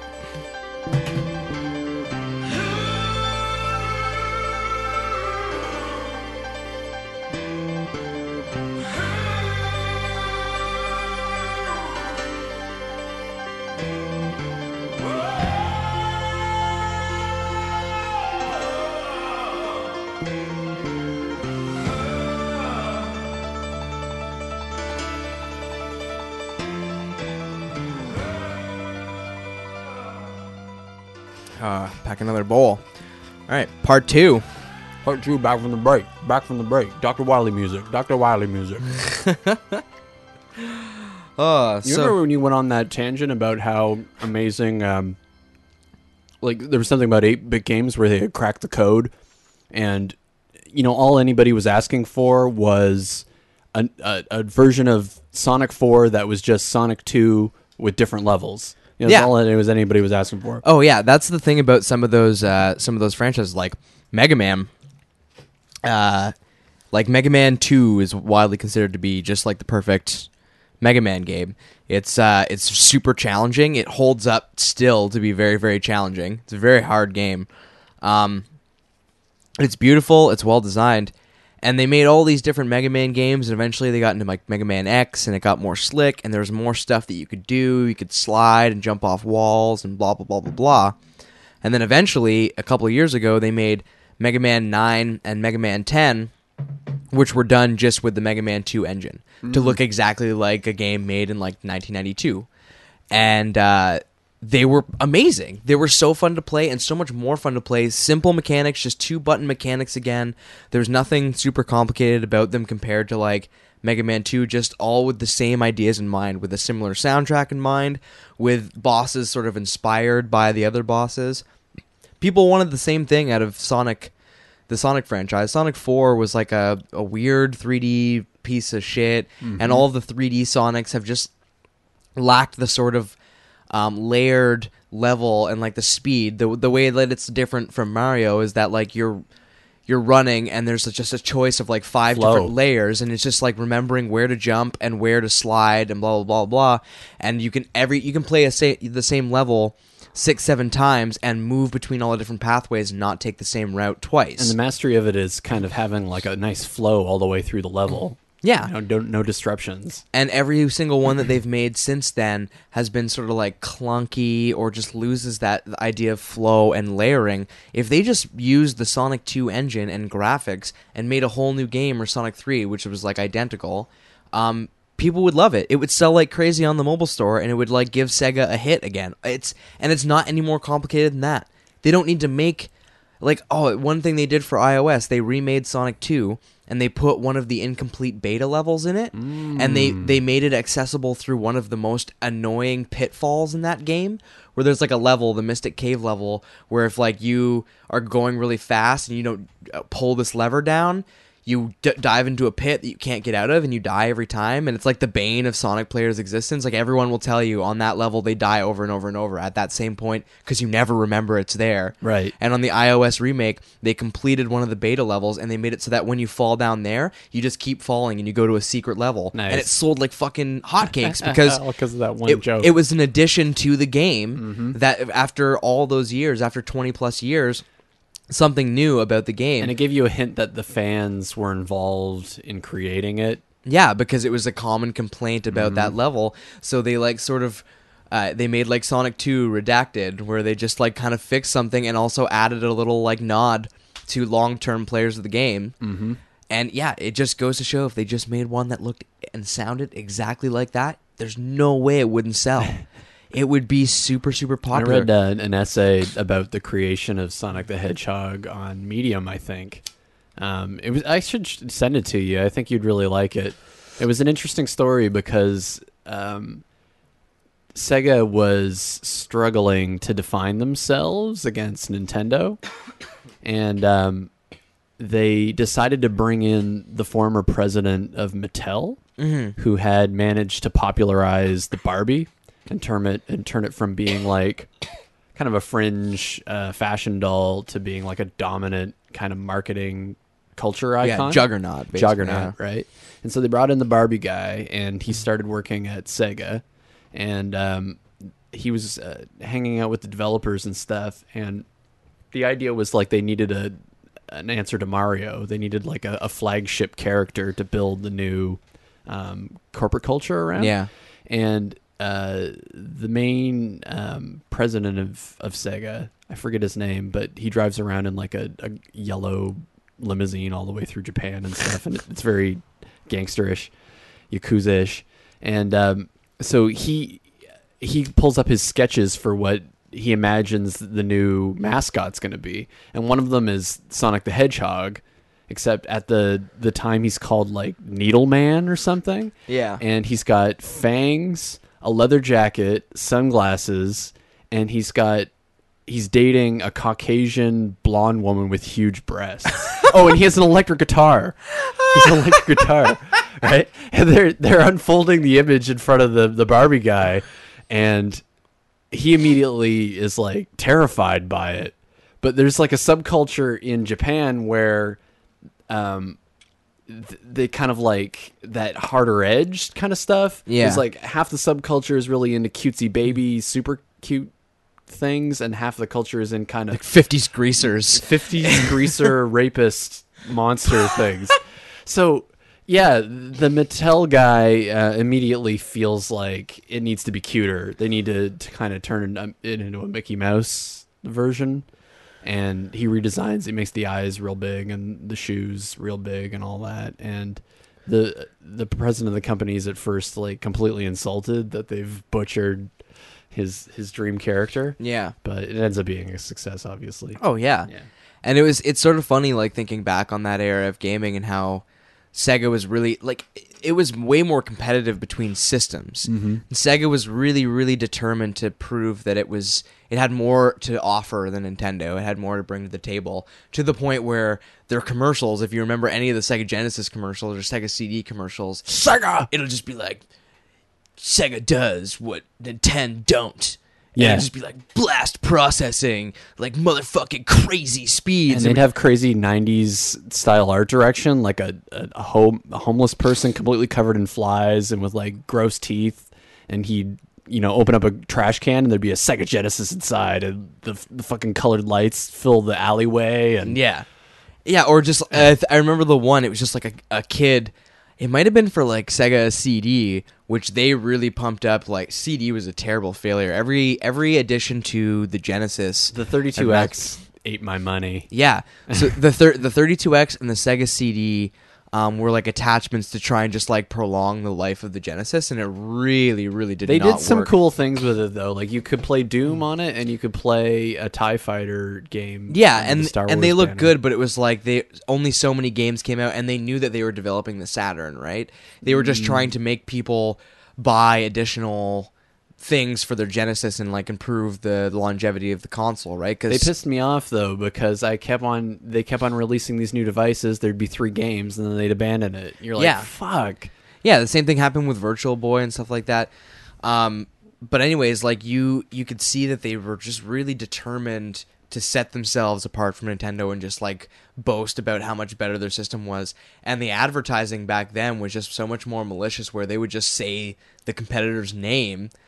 Right, like you would never think of that in advertising now. Like they'd never just outright say, like if there was an Xbox commercial, they would never say PlayStation sucks, Faggot. Xbox is fucking awesome. Like they'll never do that. They'll like put cool, edgy, like kind of artsy looking commercials for the system and be really like kind of vague and sort of mystify it, but they'll never just outright be like Sony sucks and PlayStation doesn't run good games. Back then it was a free-for-all where Sega was just like, we do what Nintendo don't. Our system has blast processing and Blast processing. They went on and on about the blast processing, which was nothing. Yeah, It just meant an that extra like 2 megabytes of RAM. yeah, and in the long run, when you compare the quality of the two systems between Super Nintendo and Sega, Super Nintendo had more colors. Super Yeah. Nintendo had like a better sound chip, but Sega had its charm. Sega had certain things that it could do, and only like certain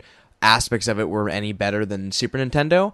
They both have their memorable games. They both have a wealthy library of bullshit. Eternal Champions. Yeah. Oh man. So I did all the fatalities in that game. Yeah. Oh, Altered Beast for Sega was classic. Rise from your grave. But for the most part, that era of Welcome gaming, to your doom. early console gaming, when compared to like early PC gaming, there's a lot of beauty and like really fantastic games happening for PC that were really depthy and narrative, and then console gaming was really like just It was a whole other world, man. churning out the garbage for I the most had, part. I had Genesis for the longest time, and I went to go visit my friend Sean in like Hamilton East. Yeah. And he had downloaded, or not downloaded, but he had bought TIE Fighter for PC. Yeah. And that game was so trippy to compare to what I was fucking around with on my video games, these crappy side scrollers like Yeah. Castlevania or whatever, to see like a truly the first like 3D game where you can like pull back on the joystick and you can like fly the pull up. plane. And Yeah.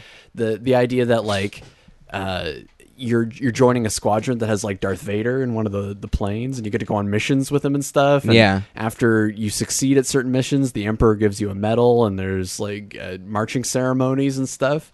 It was all very much more visceral and realistic. Yeah, the PC gaming market, honestly, even now, like it's faltering, but back then, it was, if you were a hardcore gamer, that's what you played. Like you had console games and they were fun, and games like Mario and Sonic and blah blah blah blah, those all stick out in our memories being these really great games, but in the long run they're just platformers and RPGs, and that's most of those two consoles. Button mashers, Streets of Rage. Yeah, Streets of Rage, just like side-scrolling beat-em-ups, side-scrolling platformers, and like tons and tons of RPGs that are more or less side-scrolling.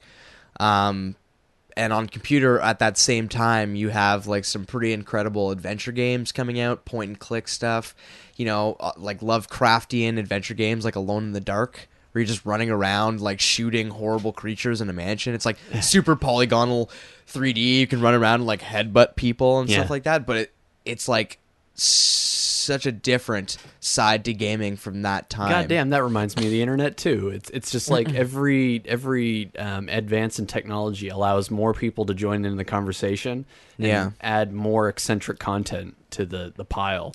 Yeah. And it's always the fringe. The fringe is always more interesting than what's going on in the mainstream at any given era. Yeah, it's amazing. I really like that independent gaming and like small team gaming can really just pull off those sort of, like, you can just do H.P. Lovecraft inspired stuff, which, appeals to some, but not many. There's like a weird thing about that kind of cosmic horror writing that Lovecraft's about that a lot of people just find to be like too fantasy and like too kind of convoluted. He's too wordy and like sort of pretentious for some people. I fucking like it a lot, and some of the best games I've ever played have been based on his work. Someone just made an independent game called Eldritch, which is like it's what's called a rogue type, and rogue type games are you get one chance at it, and it's like kind of an adventure game. You'll find tools, you'll get more life and more mana, but the first time you're killed, all of your progress is gone. You go back to the start and you just start again. Yeah. There's no way to save. There's no way to like restore your point. You just have one go to try and complete the game, to beat these 3 worlds, find these 3 artifacts, and like kind of get out of this library. And they kind of styled it like Minecraft, where it's all randomly generated dungeons, and you can break through some of the walls.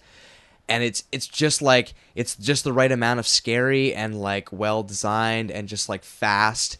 Amazing game, and just sort of the kind of one that you just like, you play it, and then when you die, you're just like, meh, whatever. You walk away from it. You stop caring.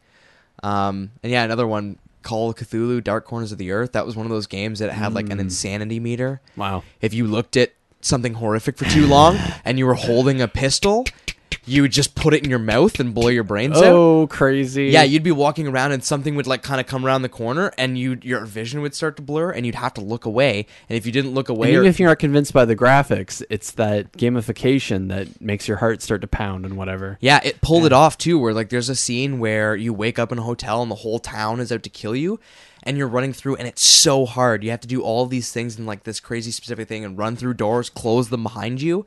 And it's a true sense of like fear as you're running, because they're always like right behind you, smashing through the doors, and these like horrible townsfolk. The whole game was like really instilled like more fear than a Resident Evil game ever could, or like, it had those like genuine dark moments. Resident Evil 1 was pretty intense. It was intense, but it was never as intense as like your character like just out of nowhere, like in this first-person shooter, how often this has happened, like he just puts his gun in his mouth and kills himself because it's too horrific. Trippy. Yeah, you have to sort of deal with that element, and you could break your legs and your arms, and you'd have to like patch yourself up, or like you just drag your leg along the ground, and that would make things more tense because like things are chasing you, and you're like just hobbling away at this slow speed. No! I don't think we ever talked about True Detective from that Lovecraftian angle. Did you get into it? I watched the first episode, and then I just got distracted with other stuff and never really finished it. We got to have a True Detective watching party. Jessica's going to BC for a month, so I'm gonna have some free fucking time. You'll love it. It's a totally trippy show. It's not what you think it is. Yeah, I didn't know what to make of it from the first episode. It's very understated. It's very surreal, and it's a totally modern interpretation of all that Lovecraft stuff. It's looking into the abyss of madness and trying to see how a person can survive that and how it changes their character. That's what it's about. Oh, I just love that aspect. It's not like a Silence of the Lambs type of. Yeah, I didn't really think that about it. Because I'm not really into that kind of stuff, or any sort of law drama. I have never really been into like CSI or Law and Order or the any Artifice stuff like that. is that kind of material, but it's not about that. That's not the point of the show. Yeah, that stuff's never interested me that much. Cop shows have always just been sort of like, I don't really care about like emulating crime. I know what crime's like, and I know like it's tough out there. Tough to solve a murder. I get it. I don't need to watch it every week and be stressed out by like Yeah, still trying to catch that fucking serial rapist. Still looking for that Zodiac, eh? Yeah, it's a little fucking much for me. It's just a little bit too removed from real life for me. Like, you'd think for all of the reporting that goes on that there's people being murdered all over the place. But in reality, it's like, how many homicides are actually in a city like Toronto and 3 million people? It's Not, like maybe I don't know, 100 or something. Yeah, I think at the most, I haven't seen any like recent figures on how many homicides in the actual downtown of Toronto. But I would think it can't be that high. Like, you never really hear about that many. Like, Or even just think about your extended circle. Like, it goes way farther out than 6 degrees of separation now. yeah. And, do you know any friends of friends of friends that have been murdered? Like, it's a kind of a rare thing that happens in the modern era. Not really. It's mostly car accidents that get people. Yeah. But I don't know, the Lovecraftian sort of point of view and like all that like kind of cosmic horror is way more interesting to me. Like that real like human insanity, and also that goes back to that whole like life is sort of, you're really small. Mm-hmm. You're so small, and like sometimes we get a little arrogant and we think that like we're this big, but then something comes along, some kind of huge horrific creature, and kind of like checks us and says, The original you're not that Ridley big." Scott Alien had that as a theme, and I Yeah. think it did it really well. Like, some of the most haunting sequences in that movie are just, the ship flying through the abyss of space. Yeah. The astronauts coming out of cryosleep or going into cryosleep. The idea that somebody could be adrift for 50 years like Ripley is at the beginning of Alien 2. Yeah. It's all very Lovecraftian, like that kind of... The idea of being a space traveler. Waking up to a horror, just like going out with this like kind of positive intention and waking up to just this complete horror. There are insect creatures in the universe that want to lay eggs in your body and use you as a host for their larvae. I would really love to do like a watching of The Thing, like, and do a like Commentary on it. I'd be down with that. That's one of my favorite movies. It's one of my favorite movies. There's something about that too, where like part of the movie that I think is kind of understated is that the humans are all really disgusted by the idea that an alien could perfectly imitate them. Mm-hmm. Like, the closer it gets to imitating the humans, the sort of more pissed off they all get that it's trying to, because they don't like, they feel like it's stealing their identity. And I think that's sort of like this understated part of the movie that you can kind of hear it in the lead's voice as it goes on, that he's not really afraid, he's more just angry and wants to exterminate it. He's mad that something's trying to take over like the human form. And there's also this really beautiful short story, like a fan fiction written from the perspective of the Thing, that if you can find it, and out there, anyone who's watched The Thing and really likes it, not the new bullshit remake of The Thing that was kind of like just too actiony, but John Carpenter's The Thing. There's a short story out there that takes place from the perspective of The Thing that adds this whole new layer where it's always just sort of like, it doesn't know that things on this planet exist separate. It's always it's always, because it sees us having sex with one another and multiplying and having new humans like come out of vaginas and stuff as being because its the own same thing it does. Its own form on its home planet is like all of the material or whatever is all just one big thing that can break off into whatever shape it needs to be to like solve a problem. And that's what it's happening on Earth, except it's in much slower motion. Yeah, and they're seeing different humans, and it's like unable to discern between these two humans or the dog. It thinks that the entire planet is alive and is acting in these tools, that it's manifested these tools to interact with the alien, and that they're hostile. Yeah. And so the whole time it spends just trying to hide from this planet that it thinks is against it. Mm-hmm. And is against it. It's trying to exterminate it. Yeah, it's pretty amazing. I thought you were going to go down the path of saying that the Thing is also slightly a fanboy. So when he meets characters in the ice hut that he thinks are interesting or cool, he wants to bond with them and copy their traits. Yeah, sort of that kind of plays into it too, where it's also just trying to I want to be a fat guy. I'll take his body. It's trying to add the uniqueness into its own. It's that Borg mentality from Star Trek, right? Where you could see the Borg as being evil, and they're definitely presented as the enemies and like the evil, like kind of heartless creatures. But in the long run, at their core, it's really like not a good or a bad thing. Right. They have like a neutral impulse to just add all distinctiveness to their own and to become the complete amalgamation Assimilate. of all like creative fluctuation in the universe. Like take everything that there is and boil it down into like one Organize it. thing. Yeah, yeah, Organize it into something that's like all Efficient. the best parts of everything with all the negatives removed. Did they ever do a trippy section in Star Trek where you got to see what was going on in the consciousness of the Borg? Yeah, actually, Like, do they have like lush imaginations and things that are different from their well, they sort of play around ugly with bodies? In Next Generation, they didn't really do much of that because the Borg were sort of this like distant threat, and like they're popping up, but they're sort of from far away. And then in Voyager, which is kind of like a lesser series to most people because it's just terrible casting, just so terribly cast. But the stories are good, and sort of the idea is that they get thrown into the Delta Quadrant where the Borg live. Wow. It's where they're actually set up, and so they start finding like billions and billions and billions of them living in these huge colonies. And it deals a lot with like the Borg Queen, who there is like kind of a conscious mind at the center, and everyone just sort of listens to her. It's like the super colony hive mind, where every other part is just an extension of her will through like this technology, and she has sort of a will and like an origin, but is also not like unique. Like there's multiple of her, and she remakes herself. But they do play into how like the drones aren't eternally like lost. Like you can save them. Like one of the cast members that they bring on in a laser season because they needed to add some tits and ass to the fucking cast. 7 of 9.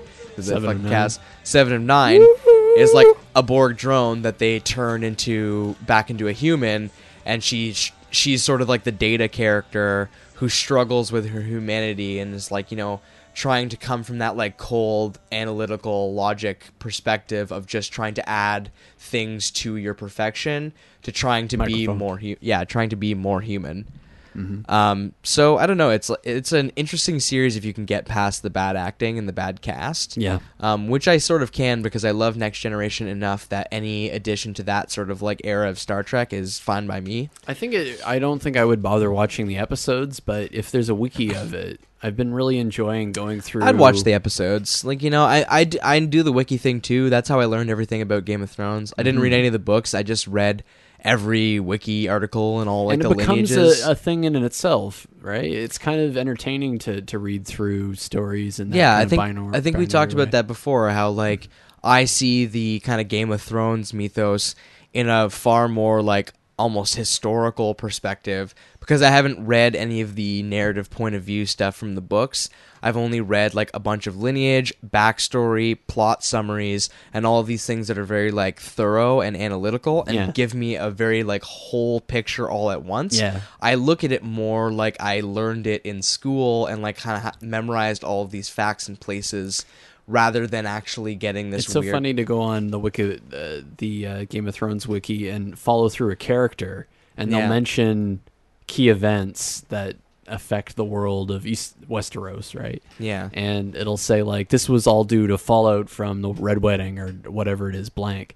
And you'll go like, oh fuck, what was that? And you click on the link and you dynamically go to that part of the story and you read up on it and you go like, who's this character? And you click that and you go. It's the beauty of the wiki, right? Because like for people like us who probably have like whatever the attention deficit disorder thing really is, where our minds are just like kind of prone to like lots and lots of different threads all at once, or just like lining up all this information on impulse. The wiki's perfect, where you're just constantly looking at it and being like, it's a different experience though, like because I find when you read through the story at a surface level like that, you have a holistic understanding of where the arc of the characters are headed that you can miss if you're following it in a book or on a television show. Yeah. You kind of miss the broader arcs that are happening in the show. And there's sort of this thing going on with me and Game of Thrones with the show, and knowing all this stuff, kind of being like caught up to date with the books, but have like a really whole understanding that adds a layer to the show where like I don't care that things have been spoiled for me, because like with the show, the nuances in the execution, and like they're not doing it exactly by the books, which is like, you know, smart of them to like sort of condense stories down. But I have like sort of like a nice backstory to all these characters and have like a sort of like understanding of how the world works. Yeah. So when things are being thrown at me in the show, I'm not really having to think too hard about like what they're talking about. Like I recognize names and principles and like religions and stuff like that. And that sort of internet sort of tie-in for me first happened in that movie Cloverfield. Do you remember when Cloverfield came out? That movie, from its like actual plot, if you just watch it, is just these people are at a party and the crazy monster attacks New York and they try and get out and all of them die. And it like that whole movie basically doesn't have any sort of really driven plot other than there's like, you know, minor character interaction. You get to feel a little bit Waiting to see the monster. Finally. However, before that movie came out, when they were hyping it up, they did this whole alternate reality marketing thing with the internet, with all these different like dummy websites and like, you know, weird cryptic things that described like these big corporations and like drilling in the sea, and actually described some of these characters and showed minor characters sort of before the movie and set some of these like dramas up. And then they put lots and lots of nods to that in the actual movie, so that when you're watching, you see like the symbol for one company, or like you see a character that in like one of the video blogs is getting like super drunk and like taking drugs, is like passed out on a couch at the party. And that sort of like extra tie-in, when I went and saw the movie, I knew in like Brantford there must not have been many people around me that had participated or like done the kind of research into that weird internet tie-in. So I was watching a movie and getting a way different experience, like a whole other layer to the movie, where everyone was just seeing this like big monster movie where like New York gets destroyed again. Yeah. I think there's such crazy potential in that, in tying in the way people like research stuff on the internet and like how wikis are set up, and the way alternate reality marketing can be really, really effective. They did the same thing for Halo. Like Halo 2 or 3, they had a big like I Love Bees website tie-in that was all scary and cryptic, and you can call a phone number and like get emails, and like people were trying to crack the code and looking in the source code. It became this big puzzle that everyone had to figure out, and then when people figured out, it was Halo 2, right? Like the kind of answer to the problem was, oh, Halo 2 is coming out soon. But like that scene in the Christmas Story where the kid deciphers the secret message, and it's I love Ovaltine. yeah. Ovaltine. Ovaltine. A fucking commercial? A crummy commercial? Son of a bitch.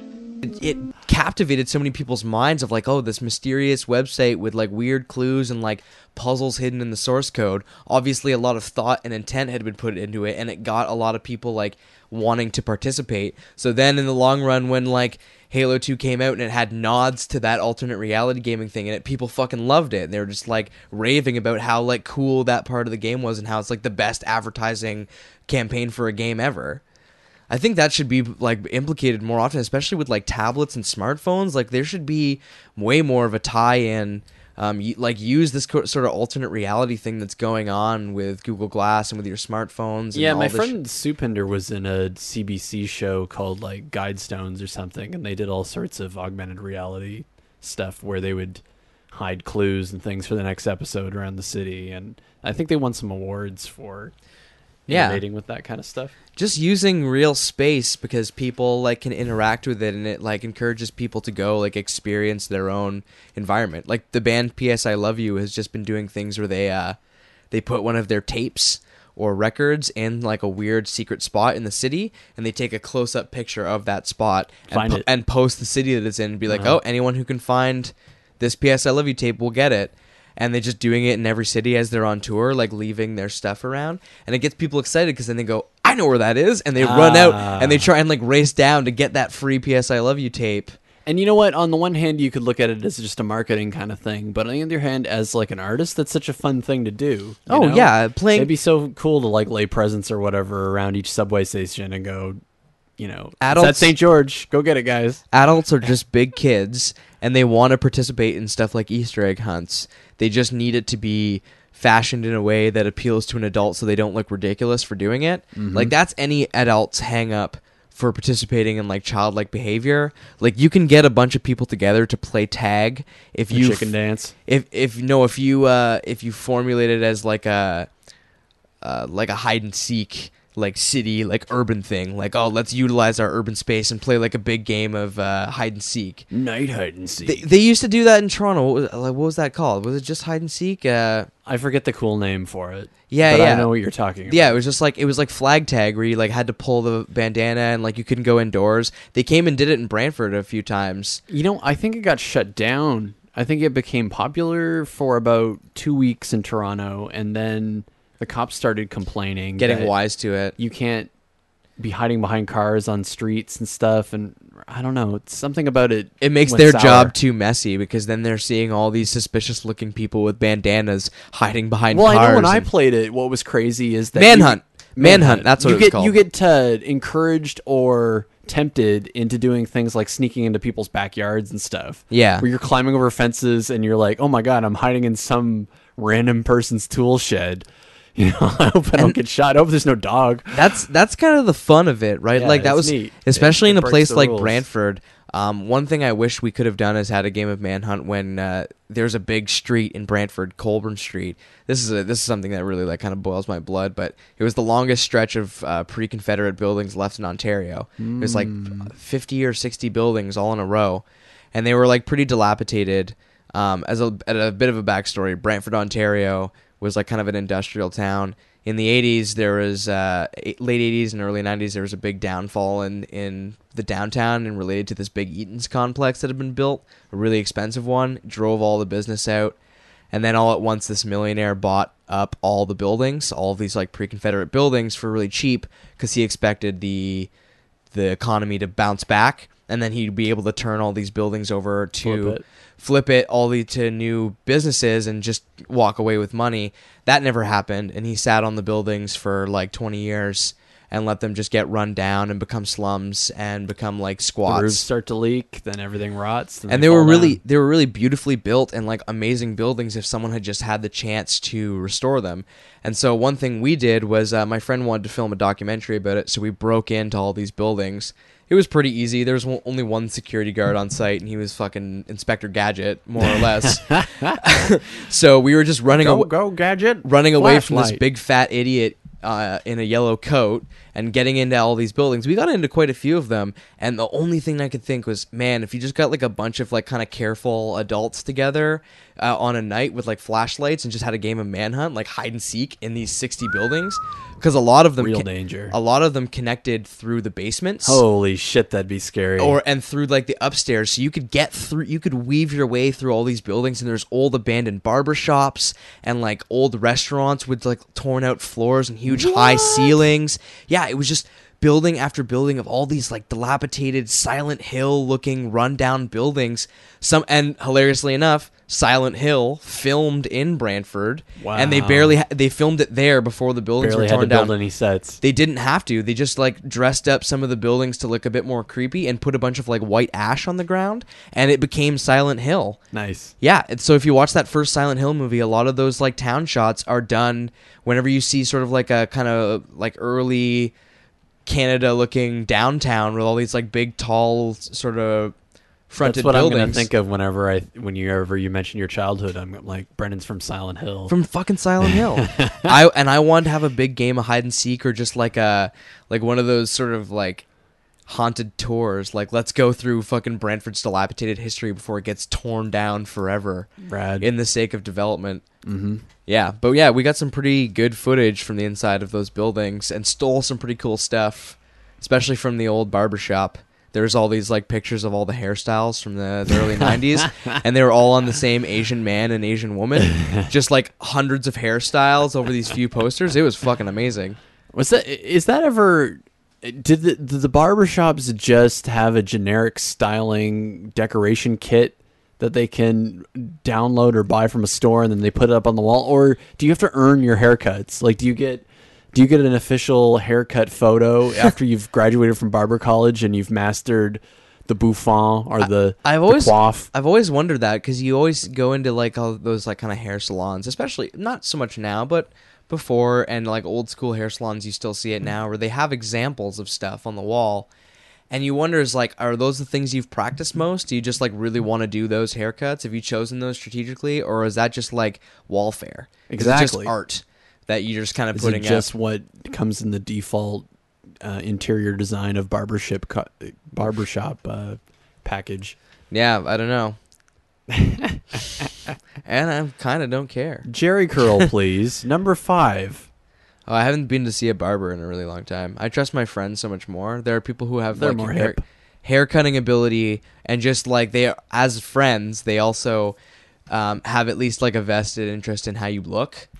Like they don't want to turn you into like a really shitty looking person, so they're gonna do their best to not fuck up your hair. Every single person that I've met has a horror story from first choice haircutters. I was just about to where say you that. sit down in the barber chair and you're really excited about a date you got that weekend, and you're trying to explain what haircut you want, and the dropout high school chick with the fucking buzzer puts a number 2 buzzer on your head and shaves like right down the center a stripe, and then proceeds to shave the rest of your head like as if you're like entering the Marines or something. That happened to me in grade 10.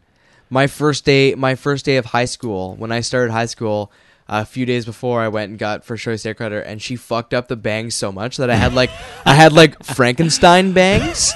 So like the hairline just went like over my temples and then straight up and just square framed my forehead. And I remember looking in the mirror and just No being country like, for old men. yeah, I just remember looking in the mirror and being like, oh man, I look so fucking dumb. Like my first, I don't know anybody at this new high school because I went to a Catholic elementary school and then switched to the public high school system. I don't know anybody, and I'm gonna go, and this is my first impression. Everyone's gonna have like Frankenstein haircut in their head. It was fucking terrifying. First choice, definitely not your second choice. after you see what we're gonna do to you. How does it even survive as a brand like for more than a couple of weeks? I think it's cheap parents that are just like, I did want they to hire anybody. Did they even train anyone to cut hair? Because everyone has a horror story. I feel like their policy is to hire people who are currently in beauty school. So it's like a training ground for all these like you kind get of paid. You get paid and you get to practice, and like because the haircuts are cheap enough, people can't really complain that much. If you're only paying $15 for a haircut, you get what you pay for. Oh, I think it was 10. And I think it was made boldly clear by the casual attitude of everybody working at that barbershop that they did not give a fuck about your hair, and you get what you deserve. Yeah. We're going to punish you. That's why you got to get like your girlfriend or your friends to cut your hair. My dad cut my hair for years and years up until I was a teenager. He did do a good job. He was okay. Yeah. I mean, I could have got better haircuts if I went somewhere professional, I think, but it was free. Yeah. And like you say, they seem to care. They try to. Whenever my mom would cut my hair, she'd give me fucking like mushroom cuts. Mm-hmm. And it was just like, I hated it, but I had no choice because like that was what I was getting. That was what she was doing. She was terrible at cutting hair. I think that what made me saddest was that my dad used to work a lot. He was always away from the house for whatever reason. He'd come home at like 12:30 at night sometimes. Yeah. And I remember it always being kind of a hassle to convince him to like cut my hair. Like he'd always act like it was such a pain in the ass. Yeah. And that made me feel kind of sad that like he wouldn't care enough to like want to cut my hair. It was only like once every 2 months or whatever. It should have been like a bonding time. This is the only like real physical contact I had with him too, right? Like yeah, it's weird how that kind of stuff shakes you when you're a kid. Mm-hmm. Yeah, I was thinking about one of my earliest memories. Like I just celebrated my birthday. I was thinking like one of my earliest memories is like just I don't even remember what birthday it was. It must have been pretty young, 5 or 6 or something like that. And I remember like we had like a Pioneer Sports World outside of Brantford with like batting cages and go-karts and stuff like that. And I'd never been to anything like that. My dad built it up for weeks and weeks and weeks. And then he had kind of forgotten that he had like entered like a golf tournament for that day. And so I woke up that day and he was gone. And my mom was just like, he's at a golf tournament. And I just remembered like the absolute like Disappointment. just disappointment. I didn't even cry. I just like kind of went oh, and like just oh, he went to a golf tournament, but he just like he told me we were gonna go to Sports World, and that moment, how much of it like. Like in retrospect, that's not that important. Like it's just something like as a kid, it's like yeah, that's sort of shitty to do to me. But in the long run, that could have been like a lot worse. Like but just how much like that like kind of hurts in the for that age, and anything like that you sort of miss out on with your parents, like really like you just hold on to those memories more than you do the memories that are sort of more joyous. At least I do. Maybe I'm fucked up. No. You're totally right, because I had a similar scenario where my parents, like, we were a welfare family in the early 90s and stuff like that. So they were always struggling when I was growing up. And there'd be very real evidence of that in our child lives, in that there'd be practical things like sometimes they wouldn't pick us up after school for like hours. Yeah. And I understand why that happened now, but as a kid, it was so crushing and sad. Like you'd see all of your friends like getting picked up by their parents. You'd see your teachers start to go home and unlock their cars, and they're worried about you. They're like, are you guys okay? Yeah. Where are your parents? Are just like, yeah, no, they're coming. And it's like 6:30 rolls around, and you've been out there for like 3 hours. And there was days where it was so cold, Brendan. Yeah. That me and Jordan and Jillian had our knees tucked up in our jackets, and we were hiding on the playground against the wind. And then we would see that rusted K car like drive up, and we get in the back, and it would just be like, you know, what do you even say, right? Like, you're glad that they picked you up. You want to complain and stuff, but you don't know the circumstances that led them to be late and stuff. Yeah, but and as a kid, it's really hard to understand. I feel like a lot of who I am and sort of like the independent nature of, you know, the way I live now has to do with the fact that like when I was 8 years old, when I was 8 was probably the first time I got left alone for like 48 hours. Like just 2 consecutive days where my dad would like took off to a golf tournament somewhere in a different city and sort of was like, "Oh, I'm gonna be gone." And I remember you can use the bathroom. It was just sort of like, in a way, I don't know whether or not it was like a respect for how much I'd sort of learned by that point in my life through like having my older brothers who were like way older than me, and like this divorce that happened. You know, I'd sort of learned to fend for myself pretty early, right? And kids are capable. They're more capable than the modern people. Are very patronizing. Like they assume that a kid is retarded. Like they're not going to be able to get milk out of the fridge and pour themselves cereal. And stuff. So he left me, and it was sort of like I remember that weekend like really vividly of just like, you know, I played a lot of Counter-Strike on PC, and like I watched a lot of TV and stayed up late, like the kind of things that you do when you had carte blanche as a kid. But I didn't get into trouble, and I didn't break anything, and I fed myself to like a degree that was acceptable. And he came back Home Alone. Yeah, and after that set the precedent where like once he knew that like 2 days was okay with me, there's no such thing as a babysitter anymore, right? It's just like keep the doors locked, don't answer the door for anybody. If anyone comes to the door, don't answer it. That's it. Just like stay in the house and do what you want to do.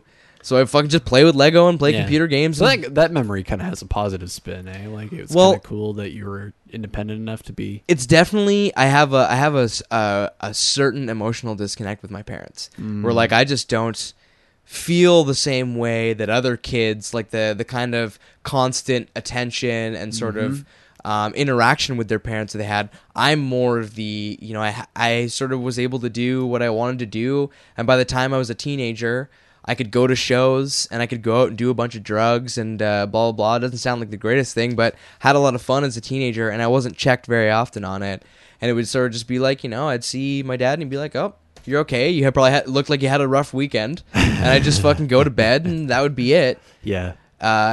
So I've felt really comfortable being apart from my parents from a long time ago. I have the same kind of relationship in that like we were kind of free range children. Yeah, we raised ourselves, and the thing that it brought out in me, I think when you're raised that way, you have a completely different understanding of what the relationship between like your genetics and your personality really is. Yeah, like there's a warped fantasy that people have, that just because like somebody's your brother or they're your parents, that you have this really deep connection in your souls, like because someone is genetically similar to you, they've got to have stuff in common with you, or they've got to have a deep kind of like personal rapport, right? And that can be true And to an so- extent. But what I would argue is that like the reason that why people find family reunions awkward, and why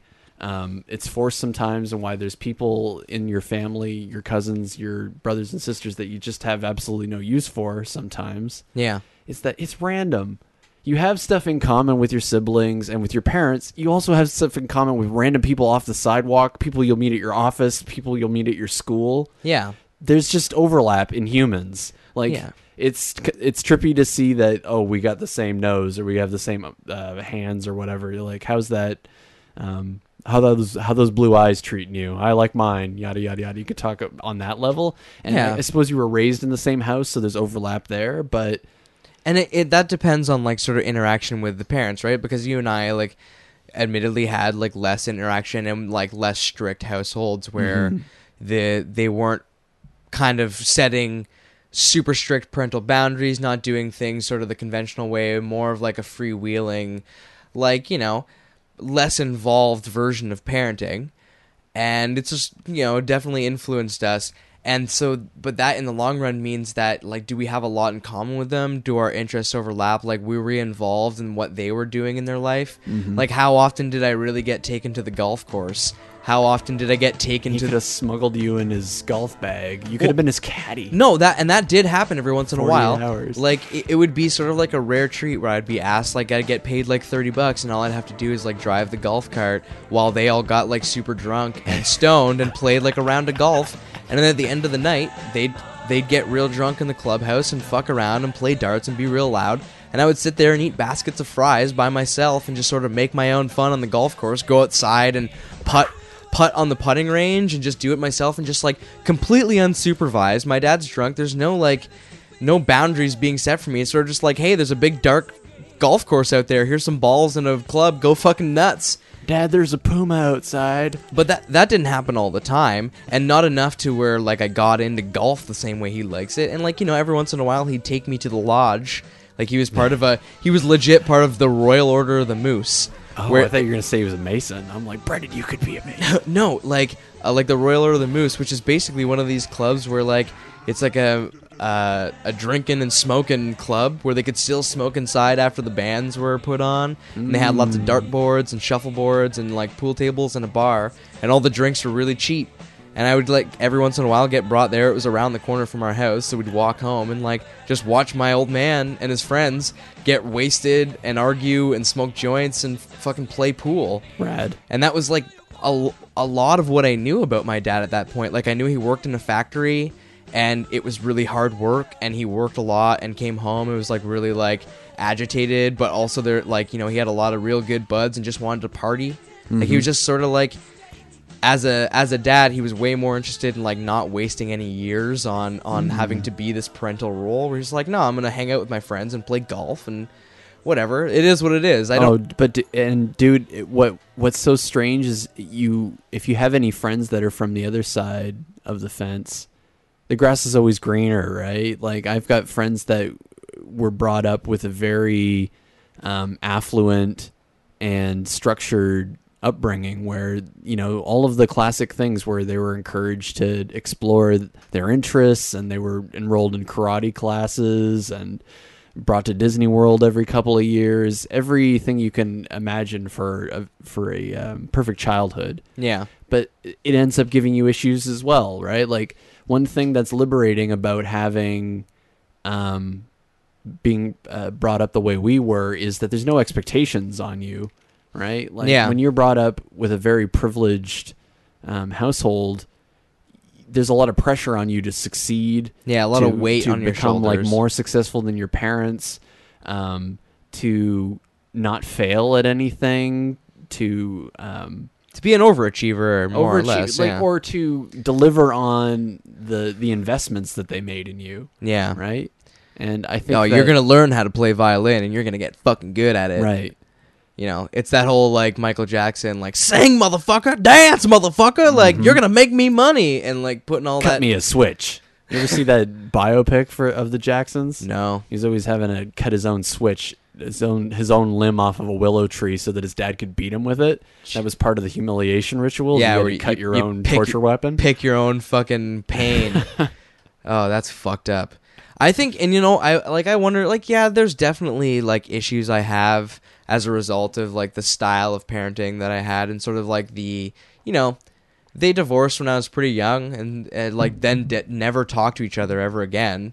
That's weird. Like they never did anything together. They never came to like my graduation together. It was always one or the other. I was with one or the other, and it was like mostly my dad, and like my mom was sort of out of the picture for a while. And yeah, I probably have like some fucked up things as a result of that, but I also really like the sense of independence that I have from any sort of like, I'm just on my own, and I feel very comfortable about that. That, Yeah. you know, some people out there I know are pretty immature and like could go and live with their parents at any time, right? Their Yeah. parents would welcome them home. I don't have that luxury. I have to fucking do what I have to do to live, and I've never felt like I could just go back and live with them. They don't want me there, and it would just be a huge hassle for both Yeah. parties. So like you take the good with the bad, and you try not to be bitter about like people's choices. Parents are just people. They're just people. You and have they that- did the best they could in most cases. Yeah, you have that beautiful realization where your dad's just like a fucking guy with problems and with issues, and like who's made good and bad choices, and you can hate him all you want, but that's not going to do you any good. Like And if you just sit around and it be becomes bitter. a poison after a while, right? Like you get that victim syndrome where something that happened to you when you're 8 years old is still holding you back. Yeah, Like that it doesn't matter. needs like- to be exercised. Every moment past is just like it's gone. Like you can dwell on it as much as you want, but it's better to just learn from it and move on.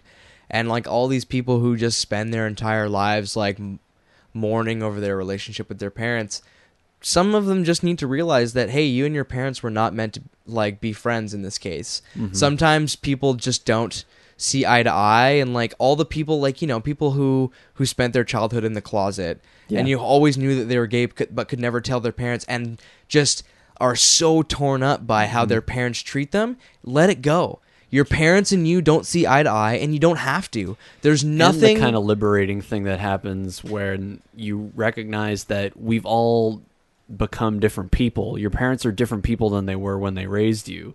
Yeah. And sometimes you can have a lot better relationship if you just let go and you say, like, you know what? Past is the past. Let's have a good Christmas. Yeah. You know, let's just relax and talk about. That's what I do Move now, on. where I had like, you know, a period in my teen years where I was really bent out of shape about my relationship with my parents, and then in recent years I've had that revelation of like, they're just people. Being mad at them doesn't solve anything.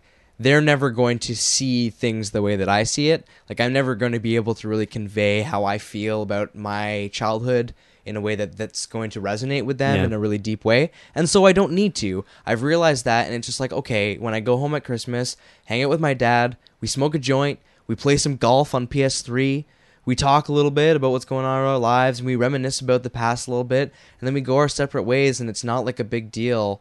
And like when that's just sort of the like a comfortable thing for me, and I feel like I got it really early in life. Yeah. Like I have this sort of like grasp on my relationship with my parents where like it just doesn't hold me back or like bother me at all. They say that there's a common trope in like the classic hero arc where the hero almost always loses their parental figures early on. And Yeah. that's what leads to the heroic journey. My parents were killed by the Shogun. I must avenge my parents. Or It's Luke like, Skywalker's aunt and uncle burning. yeah, and it's like, you skeletons. know what? You don't need to avenge them. Did you even really like them that much? Fucking Luke's aunt and uncle were good to him and stuff like that, but they kept him on a boring farm and never told him anything about his dad. For real. It's like, yeah, you know what, dude? Did you really care about them that much? Fuck. Don't mourn too hard over that. I think at its core, it just sets the stage for the heroic leap. Because once you don't have any obligations, you can start to get really interesting. You're like, maybe I'll go to Japan. I've got nothing left Nothing left to but use. vengeance. Because, like, I think that this is another kind of sad idea, but like most of the emotion that I had when I was growing up was that family was about obligation. It was about obligation more than like love. Yeah. It was about how parents were obligated to work at jobs that they didn't like so that they could keep food on the table. And kids were obligated to go to school and hang out with like bullies and things that they hated and dress in clothes that they didn't like because they couldn't afford anything else. Yeah. And living in a country that's fucking cold 6 months of the year, and weird things like having to move all the time when I was a kid because we'd get like evicted from our houses and stuff. Yeah. There was, and like awkward family gatherings where like your family is the black sheeps, and you know you have more wealthy cousins that are giving you presents and stuff, but you don't have anything to give them. I had that same experience where our family was definitely the like, oh, are you guys doing okay case right at every family gathering where it's like, oh, you got like, and yeah, we had like richer relatives that sort of unconsciously lorded how much better their lives were and relationships with their kids and stuff even like that. Sometimes not even like I think back to those memories now from my cousins and stuff point of view, and like they were just trying to be nice. They're trying to like give us a good Christmas. Oh, absolutely. But we couldn't help but like have that guilt inside us where we were proud. Like, and we didn't want like charity or anything like that. I know exactly where you're coming from. I felt that a lot as a kid, where it's just like I'd get a really nice gift, and it like for me, something that's always been a big thing for me is I've always felt really like thankful for like any gift. I've always felt very like I don't understand gifting in a way that really resonates with me, like in my morality, and like I've never felt like I deserve a gift, right? Like when I get something for my birthday or for Christmas, I'm always really like surprised and thankful, like and immediately just like like you really didn't have to do this for me. When someone gives me a gift, I always feel that immediate like you really don't have to do this. Yeah, I don't know, it's just been like that my whole life, and so I've always, I don't know. Yeah, it's just. It's really weird. And when you get a really nice gift from like your better off uncle, and it kind of almost trumps the gifts that your parents give you, is sort of what I was getting at. And you're just looking at it being like, I feel bad because how must my parents feel? Like they put money that they kind of don't have into getting me something that they thought I'd really like, and then my uncle goes and kind of like outspends them, not out of like any sort of malice, but out of just like a genuine like want to get me a good gift.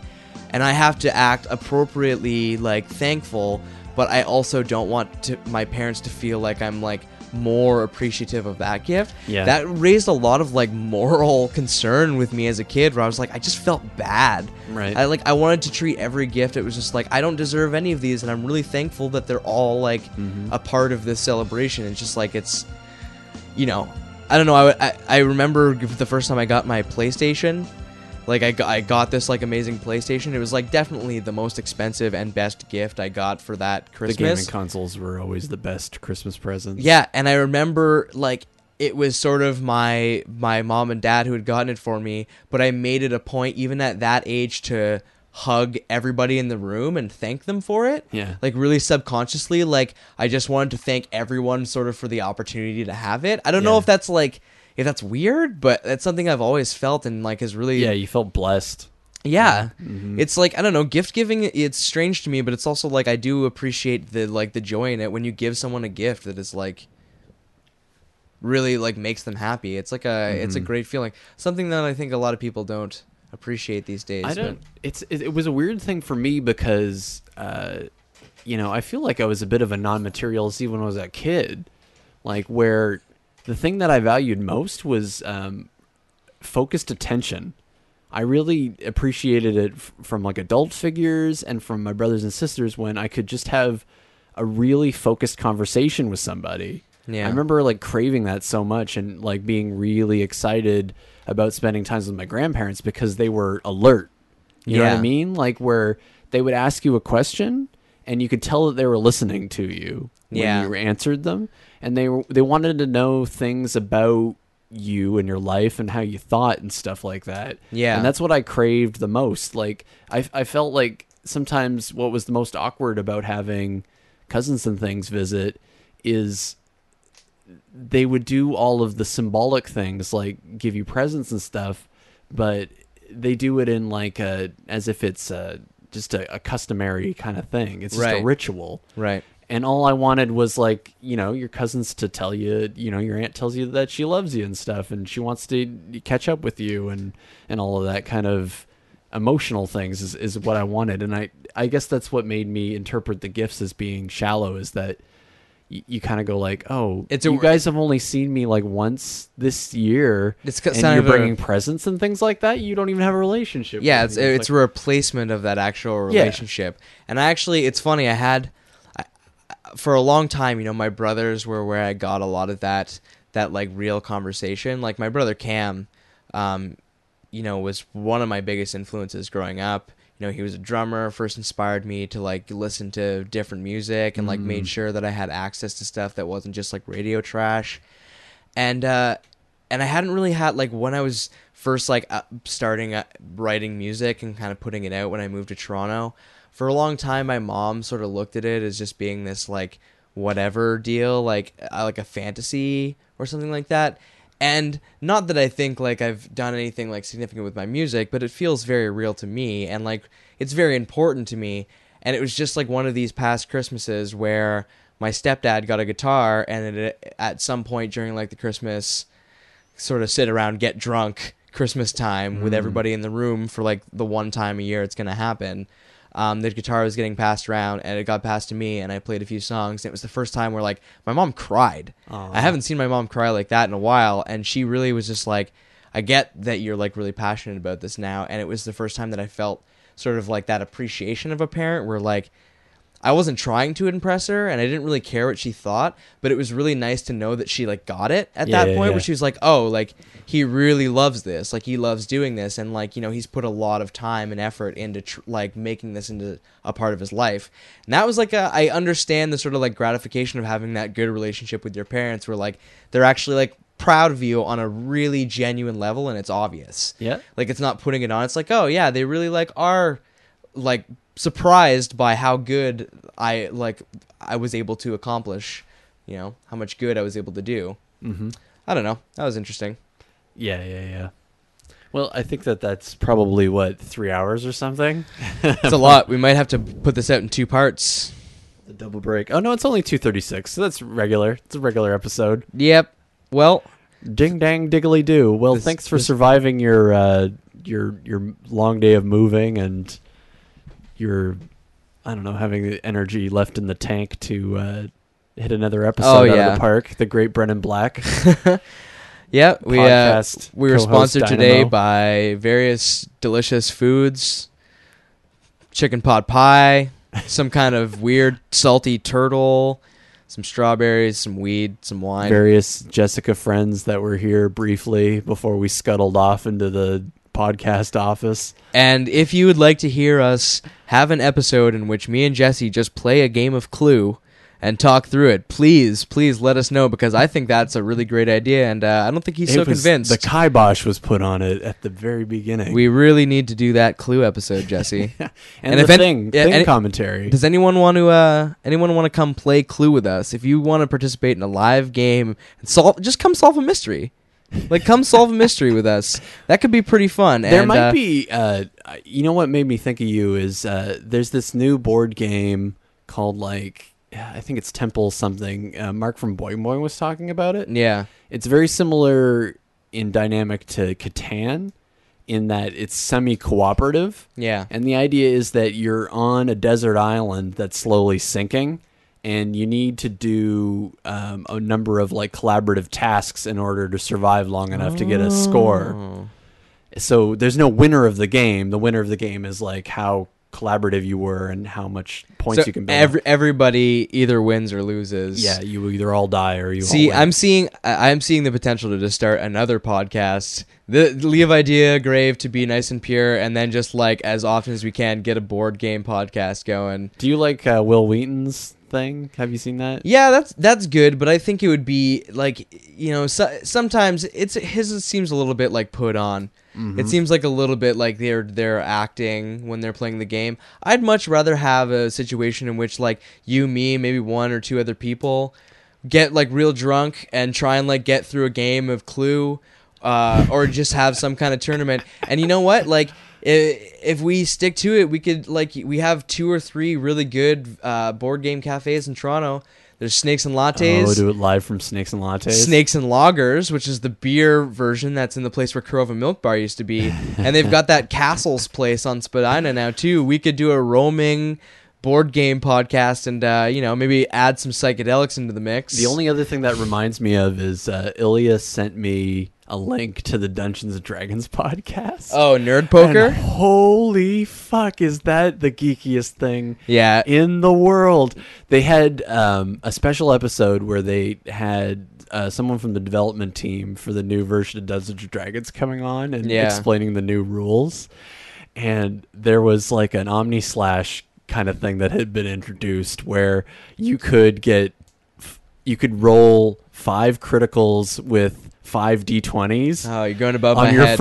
on your first roll, and the guy, the fan, when he heard that, his eyes lit up, and he was like, "Oh my god!" Like it was Geek Christmas for him, Dungeons and Dragons Christmas. He's like, "That means you're capable of a 1-hit critical on a mega ogre level 25." What are you talking about again? Fucking Dungeons and Dragons is beyond me. If we're gonna do a board game podcast, we're keeping it to just wicked games you can play in an hour. How can that be beyond you? You should be all about Dungeons and Dragons, kiddo. It's too much pen and paper bullshit for me. Not that anyone who plays it or plays like Magic the Gathering, go for it. I'm just like, I'm more into like a board game setting. I want to play. Give me those little wooden blocks. Yeah. All right. Well, that's it. Let's finish this off. Hi. Dexy's Midnight Runner. That's what we're going out on. All right. See you guys later. Thanks.